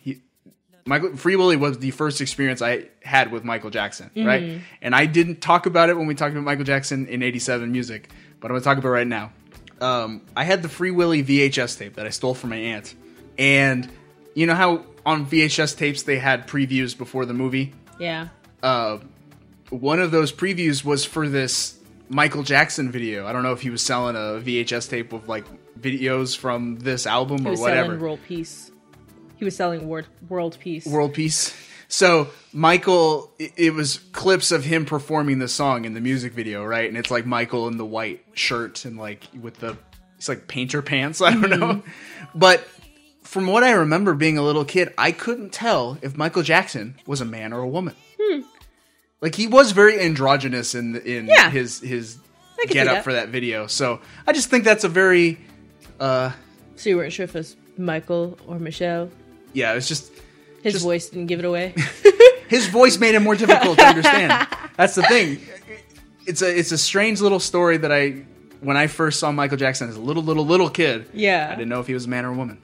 So what I'm playing right here is actually not the album version of Will You Be There. I'm playing the radio version because the album version is long, very long.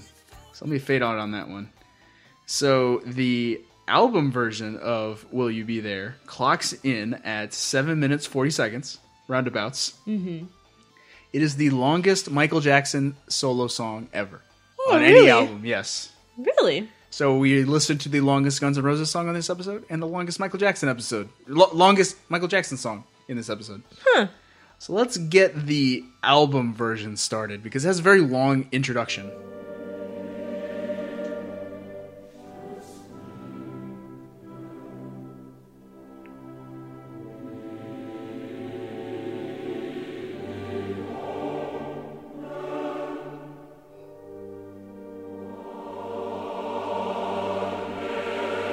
So yeah, this version of the song, what you're hearing right now is a prelude by the Cleveland Orchestra and the Cleveland Orchestra Chorus performing a version of Beethoven's Ninth Symphony. They're performing a vocally. Yeah, so the Ode to Joy, everyone knows the Ode to Joy. This is a lesser known portion of that movement. And they're singing German. I have the German lyrics. You have them in German, or you have? I have the English translation of the German. I would like you to read them in Deutsch. I cannot. It's impossible. So what they're saying is, do you bow down, millions? Do you sense the Creator, world? Seek Him beyond the starry canopy. Beyond the stars must He dwell. So, invoking the Creator. Okay. God Himself. Yes.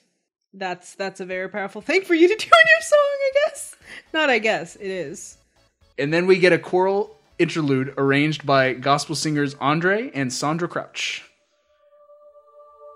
A choral interlude? Choral, like chorus. Oh. That's what, this is.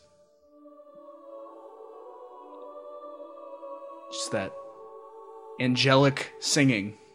So, in my opinion, I think I wouldn't want to listen to the album version on my phone, to be honest. I was like, it's cool that he's got all this orchestra and this chorus and stuff like that, but it's like, man, I just want to get to the action. Give me more movement in your music. Michael, give in to me.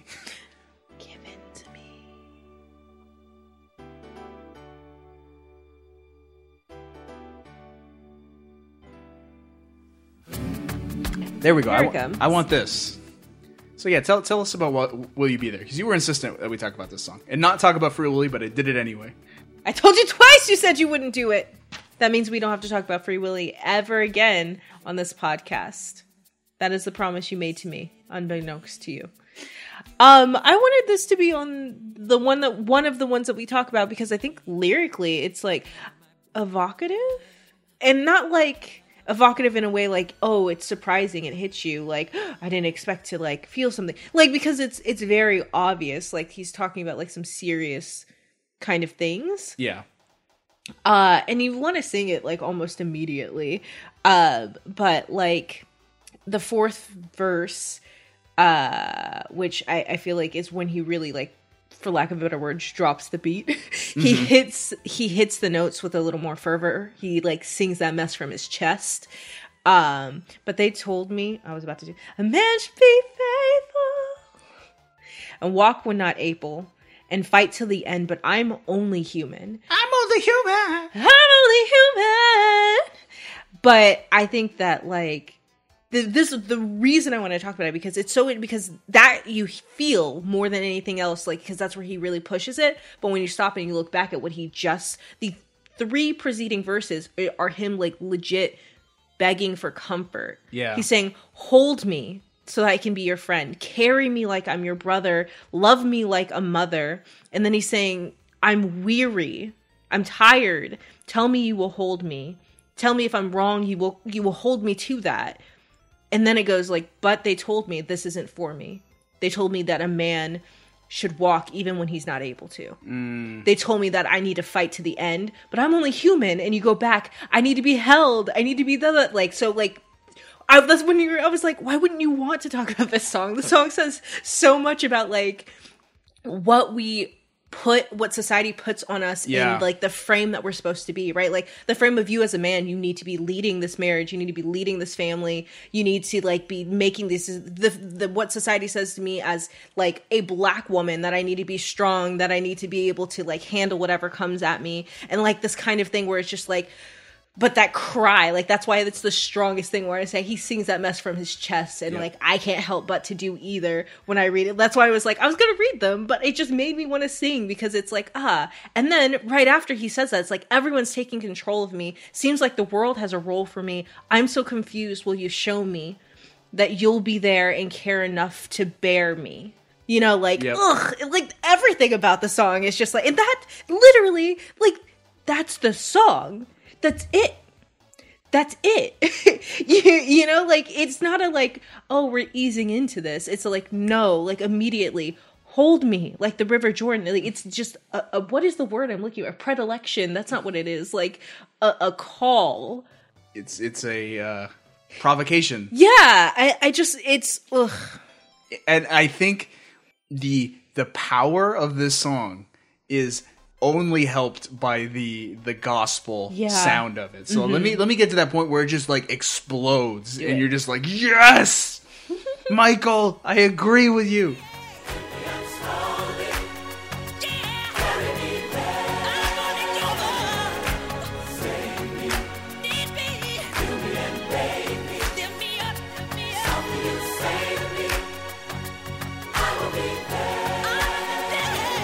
We just hear it build and build and build and build. It's very, very gospel.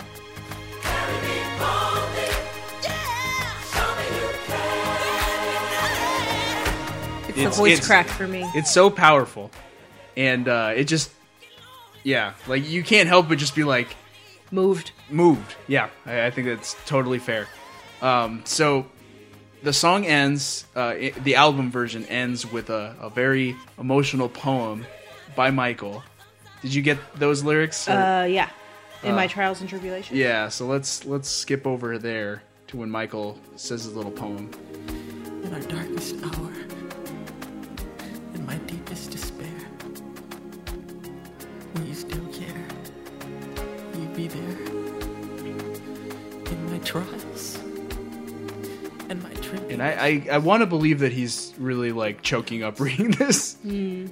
And frustrations, in my violence, in my turbulence, through my fear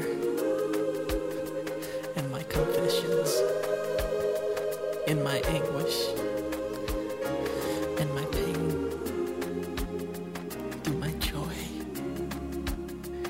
and my sorrow, in the promise of another tomorrow. I'll never let you part, for you're always in my heart. Go wipe your face, Michael. So yeah, it's an emotional song. It's a powerful song. He's throwing a lot in there. It's a good song. It's a good song. I think even like the parts that we may not always listen to, right, where there's so much, it's very gospel-y, and then where he's like just there's a lot going on. Yeah. I just like highlighted the parts that were repeated by the gospel, like the choir. Yeah. Hold me, lay your head lowly, softly then boldly carry me there. Lead me, love me and feed me, kiss me and free me. I will feel blessed. Save me, heal me and bathe me. Softly you'll say to me, I will be there. It's just the whole thing. The whole thing. The whole thing is like a mood you don't want to be in. Well, after that, now You chose this order. I did, but now we get to talk about something that we could both be critical of. So I insisted that we talk about the next song, and you were against it. Yeah. You didn't want to. I don't have anything to say about this song. I want you to explain why you don't like this song, because I also don't like this song all that much. And that song is Black or White.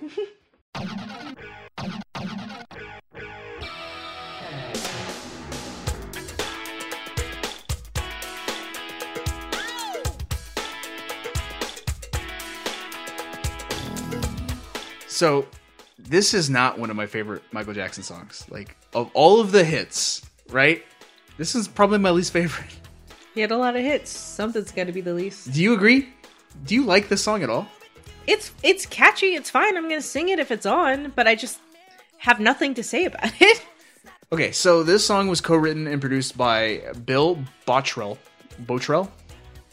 who was previously forced out of production of Bad by Quincy Jones, but Jackson brought him back for Dangerous because he was known as the, quote, rock guy. So, you hear this, it's guitar-driven, right? They got the guitar riff, and it's definitely not exactly an R&B song, right? It has a little bit of rock, but I'm like, the thing I don't like about this song is it's too lukewarm. It's not R&B enough, and it's not rock enough. It's too much in the middle, so it just sounds kind of dry, boring. By the numbers.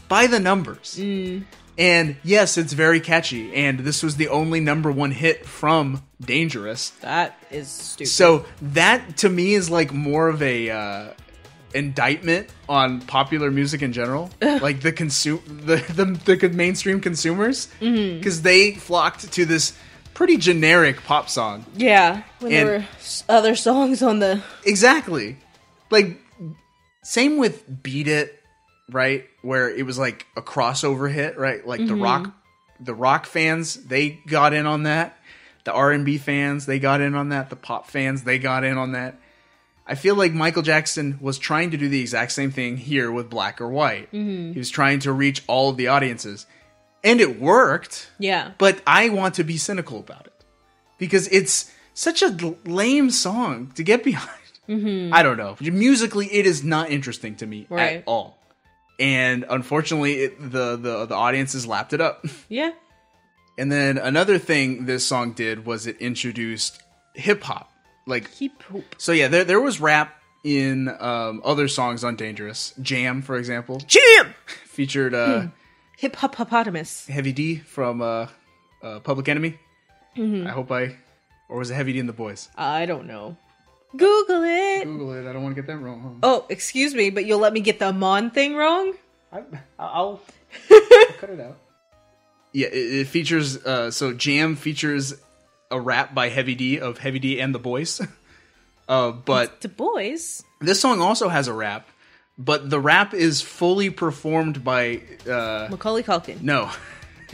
In the video is Bill Petrell, the producer, who is a white man. And this rap is so lame to me. Not gonna spend my life being a color.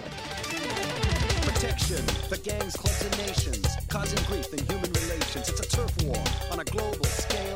I'd rather hear both sides of the tale. See, it's not about races, just places, faces. Where your blood comes from is where your space is. I've seen the bright get duller. I'm not gonna spend my life being a color. So it's like not bad, but it's like so not exceptional at all as a rap song. It has no oomph. Yeah. It has no, it's like barely a flow, right? Like I feel nothing from that. I'm not gonna spend my life being a color. I don't know, like with Heavy D, like you could feel it. You know, the guy, he's getting into it. Jam. This guy is just like, I don't know, it just felt like he was doing it by the numbers. Felt flat. It felt flat. And I think it's cool that Michael was exploring other genres, and I like that he wanted to bring hip-hop in, especially in a more rock-oriented song. He was trying to merge that black or white theme, right? Rock is generally considered like a white, predominantly white genre of music, even though it's blues and black. Right. You know, then obviously hip-hop being very much at this time, black. Right. Predominantly black audiences like hip-hop. You merge them together, you get that. But the problem is, it's just like such a lame rap. And it's like, do you agree? Like even the lyrics of that rap, right? Like, what is it? Just that last part. I'm not going to spend my life being a color. Yeah, like it just seems too on the nose. Mm-hmm. Does this seem lazy to you? Yeah, I guess. I think like he has better songs that are about race and that are about the issues in the world. And when you're really reading these lyrics, it's the thing isn't, it's, if you talk about my baby, if you're talking about my baby, it don't matter if you're black or white. It sounds more like, if you're talking crap about the person that I'm dating, I don't care if you're black or white, I'm gonna hate you. That's what it sounds like.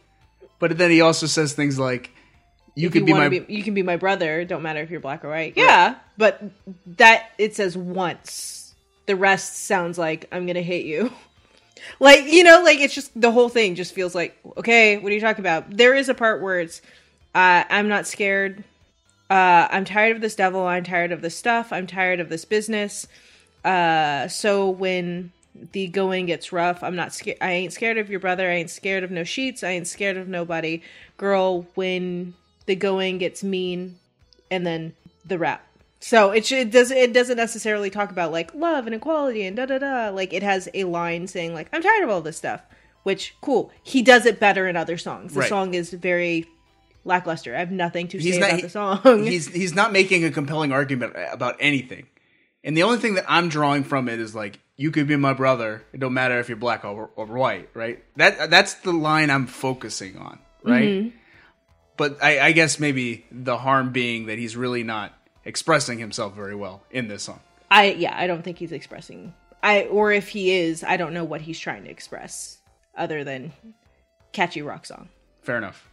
I also want to talk about the music video. Mm-hmm. Now, I could have talked about freaking Who Is It, which has a music video directed by David Fincher, or we could have talked about very confusing. Or we could have talked about the song "Give In to Me," which is more of another rock type music video, not unlike Dirty Diana. I was gonna say that "Give In to Me" felt more in line with Garden of Eden. That was the music video that we watched. Yeah. Just because, I mean, obviously they're different because one is like just a one-shot thing. But yeah, sorry, go ahead. Or we could have talked about In the Closet, where Michael is begging for sex. But I want to talk about Black and White's music video because it is unrestrained Michael, and someone needed to rein him in. It's too much. Quincy was gone. Quincy was gone. No one told him no. And this music video is a mess. It has like 40 ideas, and they all got the green light. So the music video starts, and we get like this little skit of young Macaulay Culkin dancing and listening to rock music in his room. And his dad walks up and says, "Turn that crap off."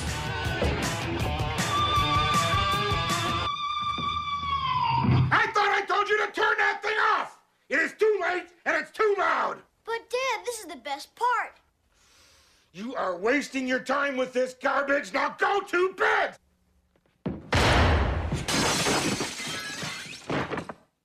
Okay. And Macaulay's Okay. like, Macaulay decides, okay, I'm gonna shred my guitar and blow my dad to Africa. That is what he decides. And so, if we're gonna, if the concept of the album is young Macaulay Culkin is The album, the music video. the music video, the concept of the music video is young Macaulay Culkin is going to rebel against his father because he just wants to rock. Mm-hmm. It's the friggin' I Just Want to Rock video from Twisted Sister. And then if Michael's just out there dancing with Macaulay on his doorstep or whatever, it would have been a fun little music video, right? But that's not where it goes. Where does it go? To Africa. To Africa. And to every other country in the world. Every country you can think of. Michael is dancing with every type of people because I guess that's the It don't matter if you're black or white or other colors. That's the theme of the song, I guess, so he's dancing with indigenous peoples and which was weird. Not him dancing with indigenous people, but like specifically it's like we're dancing. There's literally cowboys and native people running around shooting, and I was just like, it's very. This feels not okay. In the same way, he's like, he's providing a limited perspective on race in his song lyrically. He's also like presenting a pretty like juvenile depiction of like just race in the music video. It's like, yeah, it's fun and everyone's having a good time and celebrating and dancing together, but also it's like just, I don't know, like it's surface level. Yeah. It's aesthetic. Yeah. And that's an issue. And again, the song is already diverted away from its premise. The concept was Macaulay Culkin at home. Now Michael's out there dancing with all these peoples, and that's the song. And then it doesn't stop there. No. Then it goes into this special effects showcase where men and women of many different races, people like Tyra Banks and Cree Summer. Same races. Those were the names that you recognized. Yeah. Well, you didn't recognize Cree Summers. Tess Harper, George Wendt, a bunch of different actors and actresses and models and dancers. All it's like them lip syncing the song. It's black, it's white, and their faces morph into each other. Yeah, and that could have been an interesting concept if on its own. But the fact that every single one of these concepts is explored in this video just makes this music video super messy and too much. Too many. And from there, the song ends, right? The song fades into view, and you're thinking, okay, that's the end of the music video. That's not the end. Then Michael goes fully overboard, and we get the Panther dance. How old was Michael? Michael was, I think, in his late 20s. So, can you describe the Panther dance? He does a lot of shuffling and tapping and arm flinging, and then goes to a car. He's like dancing in the street and tapping, like you said, and he like collapses in a puddle of water. He like lands on his knees into a puddle of water, and it gets everywhere. And he's got like, I do remember keep saying like, you have to get the pants are gonna chafe. And he jumps on a car and starts gyrating on it, like just full Michael Jackson dancing. And in true Michael Jackson fashion, he starts grabbing his crotch, zipping and unzipping his pants. He was doing that. And then he starts defacing the car. He was dangerous. He breaks windows. He starts throwing like bricks into houses and stuff like that. Now, this whole Panther dance segment was considered too hot for television. True hot. So here's my question. Before I get into my point about this is overboard, what about that video, what about the Panther dance was more inappropriate to you? Was it all of the crotch rubbing? Yeah, it was his dancing. Not the defacing of property. Right. I agree. I think it was more sexual content than violence, but apparently people cited both as inappropriate. And the director of the music video thought, okay, how do we make it less violent? We won't cut him dancing. That's not the issue. It's the violence. So It's what the should we do? violence. Every window he breaks will digitally add fake graffiti onto the windows. So he's smashing hatred. Yeah, they superimposed hate speech graffiti on all of the windows that he smashes. So Michael is being positive by breaking these windows. But I feel like that wasn't a problem that needed to be fixed. Yeah. What needed to be fixed was all of the zipping and The gyrating. the crotching. The crotching. But anyway, and then Michael transforms into a panther and leaves. That's But the true violence. my point is, this is all in one video. Everything from Macaulay Culkin to dancing with, people from around the world, to face morphs, to panther morphs, to panther dance, to smashing windows. Yeah. It's too much. It's a lot. I can't think of another music video that takes this many turns. I feel like My Chem had one. I feel like this is the point. Like, Yeah. this is when the music video industry thought we've gone too far. We've told Michael yes too much. It's time to tell him no. It's gone too far. We need to rein him in, and we need to rein everybody in. Because I can't think of any musical acts. Maybe Madonna. Even like in the late 90s with Britney Spears, I don't think they took this many turns. Yeah. no. And like Beyonce has big music projects, but like she's focused. Yeah. Michael had too many ideas. Swatting the ideas away. He was catching too many ideas. Yeah. I think honestly, like the Panther dance should have just been its own video. Just a standalone. Sort of like what was the one where he's like scoping that girl out for the bad Pretty Young PYT? No, that's not PYT. The way you making me feel. That's the one. I get them confused. it was a similar set, and it's just him, dancing with trying to get a girl's attention. I feel like the Panther dance could have gone with Dangerous. Yeah. Because he was dangerous. Either way, I'm just Because saying. Dangerous doesn't have a music video. I just want to complain. Mm-hmm. And here's the icing on the cake. That's not the end of the video. There's one more thing that happens at the very end. Do you remember what it is? After No. Michael has turned into a panther and left.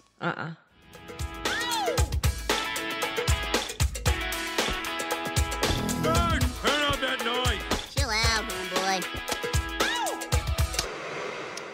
I did not remember. It was Bart Simpson and Homer Simpson of The Simpsons.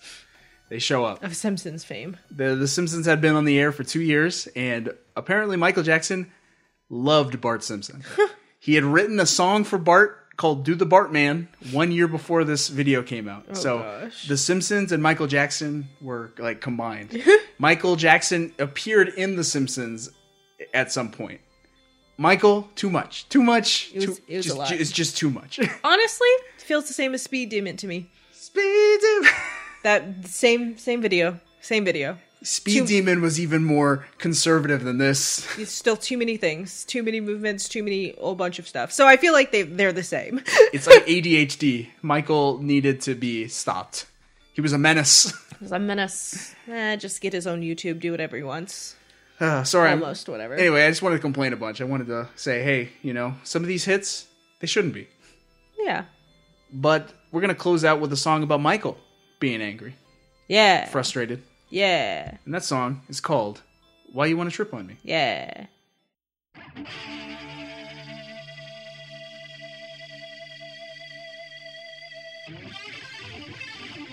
That is not Slash, by the way. He was in Give In to Me.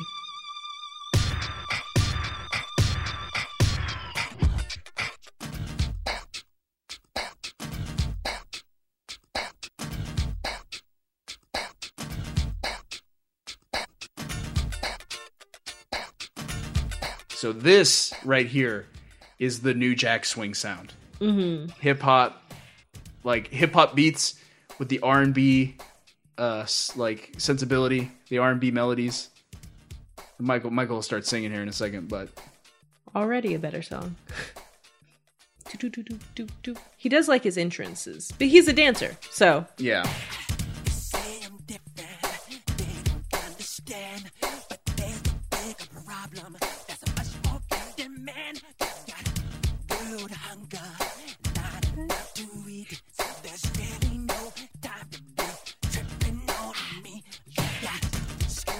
So it's really interesting because it doesn't actually get to the chorus for a while. So let's talk about the lyrics then. Yeah. I think like even you can feel in how he's singing the words. I was going to say presenting the words. He sounds angry. Yeah. He Frustrated. sounds like frustrated, irritated. This is different. It's much more raw than the other stuff we've listened to today. Yeah. And I'm like, this Michael, I believe. Yeah. I'm a little disingenuous about the Michael of Black or White. Mm-hmm. Yeah. Because and it's the things, right? Like he's I think like the thing that he does differently in here is he doesn't necessarily spend a lot of time on one issue, which, right, like we've seen him do with like Man in the Mirror, with Will You Be, it's just like he has the ability to sit and like really pull out an issue. Yes. But here the issue is, right, like I don't want to say consumerism, but it is a little bit like the media presence and media focus being on a person rather than all the different issues in the world, right? Like that's all, and it's just listing like all the different things, right? Like I have the list. Yeah, I listed same. all of them. Go ahead. So we got world hunger, strange diseases with no cure. So AIDS, gang violence and bloodshed on the street, homeless people with no food to eat, drug addiction, streetwalkers walking into darkness, so much corruption, and police brutality. And I'm sure I missed some. Yeah, illiteracy. Yeah. He literally has illiteracy. He says teachers who don't want to teach, but I will amend that to schools that get shot up. Like, you know, but it is all the things that you said. He's just like, we've got so many more problems. We've got more problems than we'll ever need. And you're worried about what I do in my free time. Yeah. I think you said, you said drug addiction and she said corruption. Yep. Yeah. So much corruption. So much corruption. And he's just like, okay. So I'm listing, he listed that for like legitimately 30 lines. 30 lines of things that are like all of these problems. And then the chorus goes, why you gotta trip on me? Why? Why me?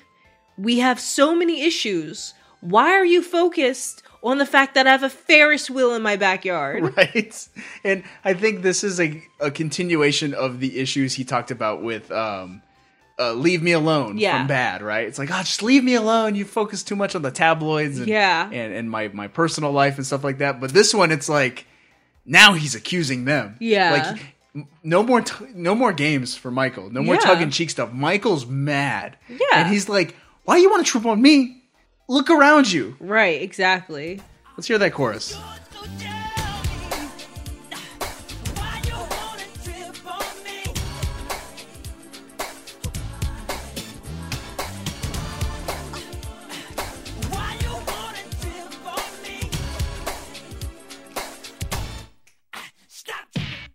Can I just say, Justin Timberlake, NSYNC, Backstreet Boys, they were just trying to be Michael. They were. This just sounds like that. Yeah. And that just sounds like this.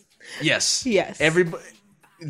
Michael was on an island of his own. This was like Michael's sound for a few years, and then by the late 90s, everyone was like, oh, wow. I can swing that new jack. I'm just going to do that.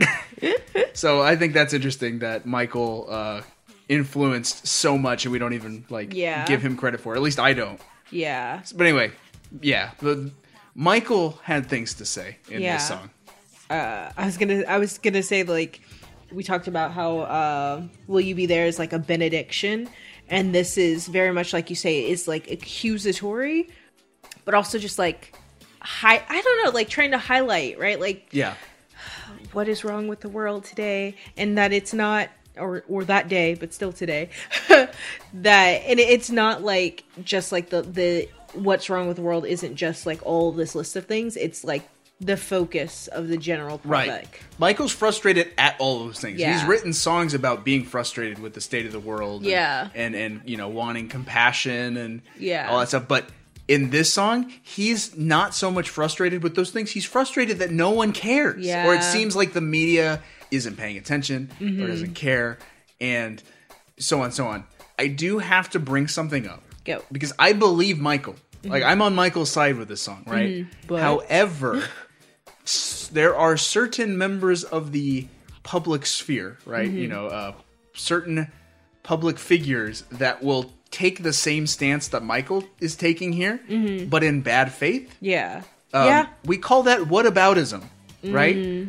There are certain people when criticized, right? And like Michael was, I think people criticized him in bad faith. I don't think he deserved some of the criticism, especially like, who cares what he did in his free time, right? Like, as long as it wasn't untoward and inappropriate. But sometimes public figures do need to be taken to task for what they say and do. Yeah. Right? If there is corruption going on, or if someone is a liar, frequent liar, they need to be taken to task. Yeah.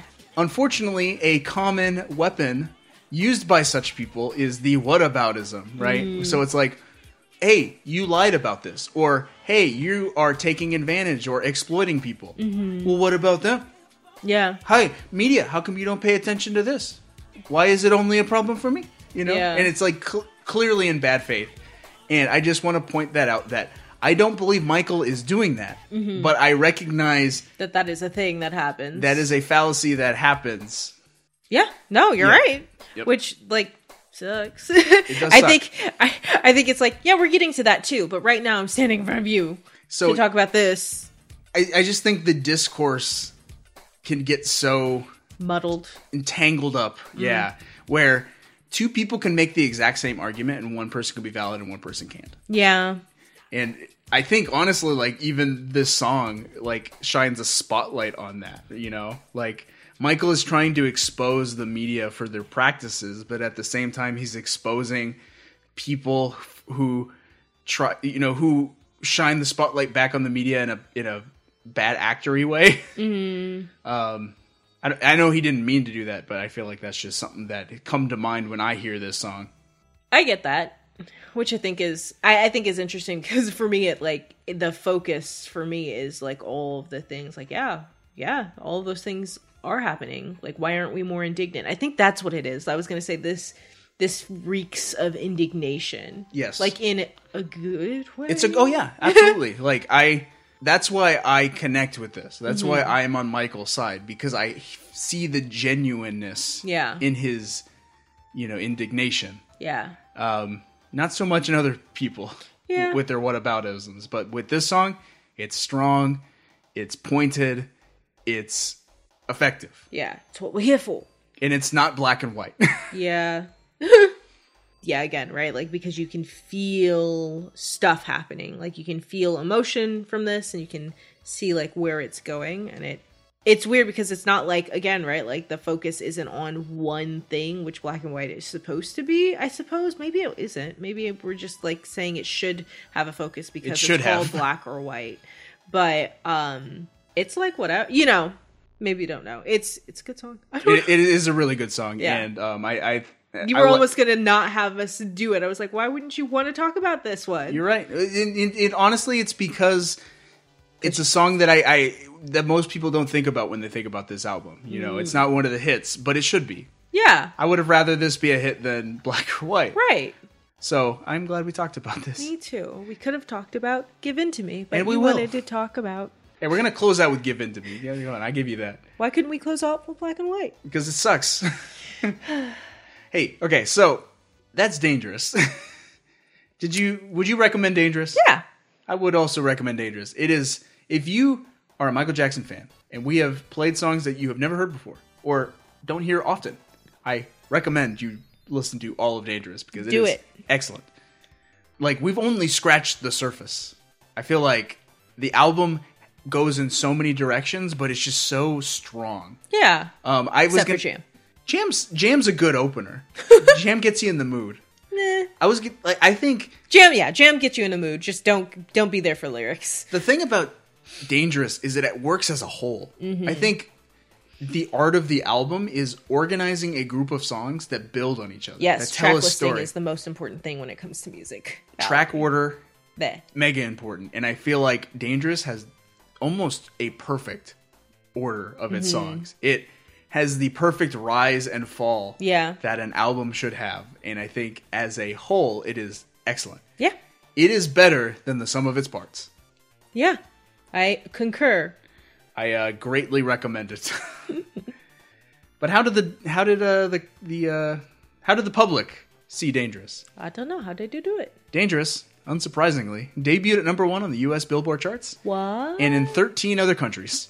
Wow. It was the best-selling album worldwide of 1992. Wow. The album produced 4 singles that reached the top 10 of the Billboard Hot 100, including Remember the Time, Yeah. In the Closet, Yeah. Will You Be There, Yeah. and the number 1 single, Black or White. Why was In the Closet on that list? That song's so weird. Keep it in the closet. That's another song of Michael begging for sex. In the closet. Michael's the only man who can write a song called In the Closet and have it be unapologetically about heterosexual love. Yeah. And have it not be questioned. It is a song about heterosexual love, but it's called In the Closet. Yes. That being said, he does not look like he is heterosexually in love with the actress in that music video. Dangerous is currently the 14th best-selling album of all time. Oh, wow. Yep. Currently. Sold a lot. Go buy it, guys. Rolling Stone wrote that Jackson was, quote, a man, no longer a man-child, confronting his well-publicized demons and achieving transcendence through performance. And I agree. I think the subject matter of this album are more mature than many of the things he wrote about on Thriller and on Bad. Annie, are you okay? Not even in a superficial way. Yeah. Like, with some of the songs on Bad, we were like Dirty Diana. It's like, I didn't believe Michael Jackson had experienced those things. But on Dangerous, I feel it. Yeah. This is Michael. It's raw. It's raw. It's emotional. It's genuine. Yeah. The Village Voice said, while they felt Jackson was too insistent with the, quote, faith, hope, and charity message songs, they applauded the production's, quote, abrasively unpredictable rhythms and the, quote, sex and romance songs, calling them the most plausible of Jackson's career. What? I guess they were saying that his sex and romance songs sounded real, as opposed to prior albums where it didn't sound as, because it's like, I don't believe Michael is a sexual being. Fair.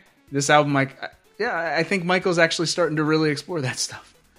Stop using the word explore with Michael Jackson. I don't like it. The New York Times called it Jackson's, quote, least confident solo album, panning the, quote, dogmatically ordinary lyrics of the love songs and writing that, quote, they seem based on demographic research rather than experience or imagination. So they don't quite see it as a genuine sentiment from Michael. Like the love songs specifically? That's what they pointed out. But I would actually say, like, a song like that description is spot on for Black or White.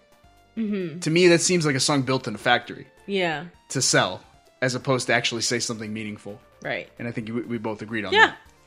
And Dangerous received 4 Grammy Award nominations, including Best Pop Vocal Performance for Black or White, and Best R&B Vocal Performance and Best R&B Song for Jam.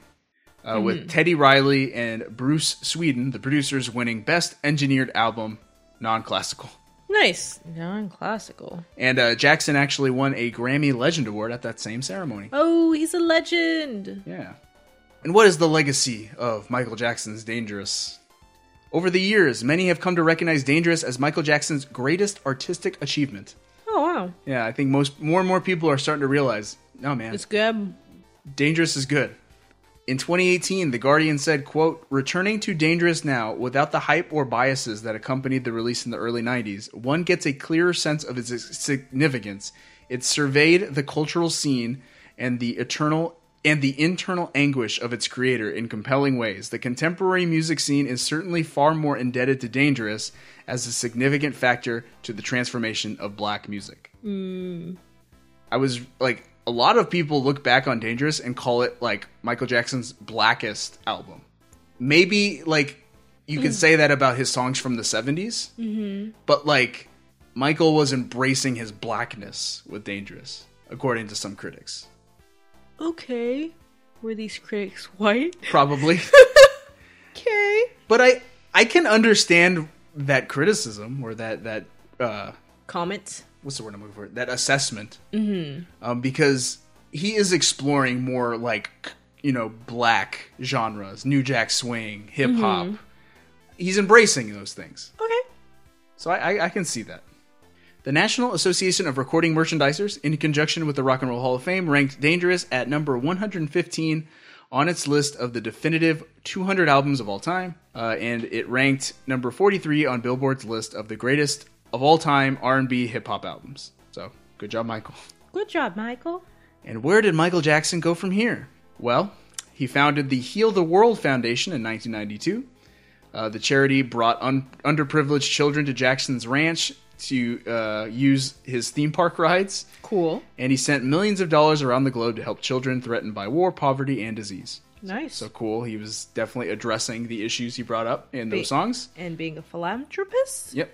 He being a Tony Stark, billionaire philanthropist, Yep. millionaire philanthropist.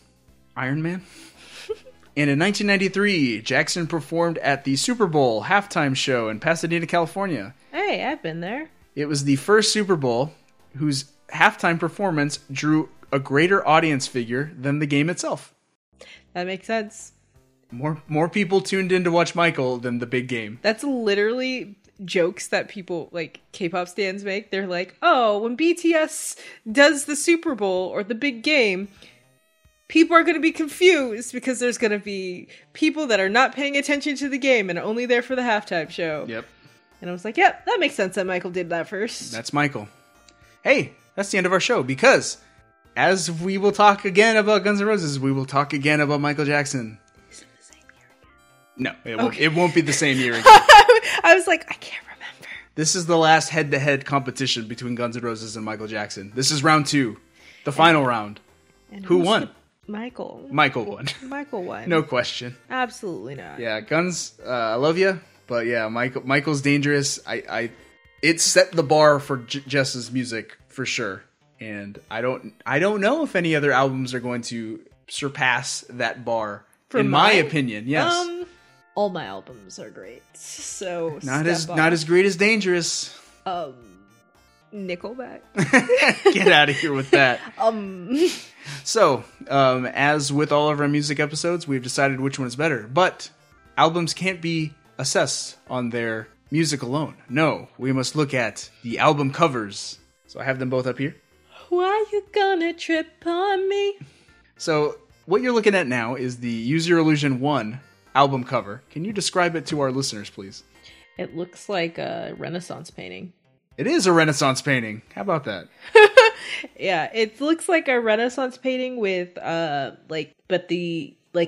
photograph of a painting that was then saturated. The color was pulled out and saturated, but there's one character that is like in black and white. So it's like a person in red and gold leaning against something, with a person that's in the background. In the foreground, there is a person sitting with a leg crossed, writing in a book, and they are in black and white. They look more like a statue. They're highlighted. They're highlighted, and they are highlighted with red, but like they are the more prominent figure. And along the side, in slide rules, says use your exclusion 1.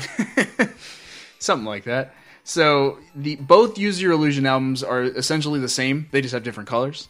Use Your Illusion 1 is red and yellow, like you said, and Use Your Illusion 2 is blue and kind of like purple. It's a weird color combination. Yeah, so both album covers were the work of Estonian-American artist Mark Kostabi. They're basically repurposed details from Raphael's The School of Athens painting from the Renaissance. So if you've actually seen the School of Athens, it's this big like mural type painting with like different philosophers of the age, like all meeting in one place to like hear someone speak, right? So you can see, Aristotle and all these other different philosophers all in one place. These two characters are actually unidentified. I guess historians don't know who these two characters are, right? So there's the one character who's leaning against a column, I guess, with their head in their arm, and if you just kind of passively look at it, it looks like he's like eating something. Like I can tell now that he's leaning on his arm, but I always thought that he was like eating like a lump. I don't know. It's his arm. Also, it's weird that they can't identify them. Like that's obviously Matt and Dizzy. of Guns N' Roses. They were there at the School of Athens. They are time travelers. So I've heard that, like, especially in advertising, like certain colors will create different like emotions within people, you know? Obviously things like McDonald's, they have red and yellow, right? I've also heard though that red and yellow, that combination can also create unease in viewers. This album brings me unease. It's mostly the colors. Yeah. It's just unpleasant to look at to me. Yeah. It makes me sick. To my stomach. I mean, I find it better than Michael? Probably the blue and purple. That sounds like a weird combination. I don't know. That one is more pleasing to my eye just because blue and purple are more of a cool colors. Yeah. This one's too loud. It's too much. No. It's too warm. You don't like the heat. We'll talk about busy and clutter. Let's talk about Michael Jackson's is very busy and cluttered. Can you what are we looking at? Oh my, it's like this circus tableau. Yeah. It looks like the entrance to a circus, and you see like carnival masks and just too many details, too much. I don't know what I'm looking at. And there's a dog in a royal robe and crown. There is a little girl holding the skull of a large beast. There is what looks like an Alice in Wonderland dark ride. It's so cluttered and busy. There's just so much going on, and I guess it's supposed to be the outside of a circus or something. And at the very top is concealed by like a mask are Michael Jackson's eyes. It is his eyes. His very pretty eyes. So this cover was painted by American artist Mark Ryden. It is ugly. It's too much. It does in fact have a lot going on. I don't know if I can decide which one I like better. Bubbles is at the top. Bubbles is up there. And down at the bottom is P.T. Barnum of Barnum and Bailey Circus. Ooh, just for that, Guns N' Roses takes it. I think I'm going to give it to Guns N' Roses because it's a little cleaner. Yeah. I don't like it, but yeah, Michael's is too much. I actually find Guns N' Roses is more interesting just because of the use of the Renaissance painting. I hear that. Yeah. I understand that. So that's that. Jess wins. Woo! For the year. Wins Jess the album. Always wins. I win the album cover though. Yeah, you can have that. Gotta give him, kids, you gotta remember to give your partner some pennies so that you can win all the time. So what's next on our agenda as we wrap up? Would you like to talk about Runners Up? I would.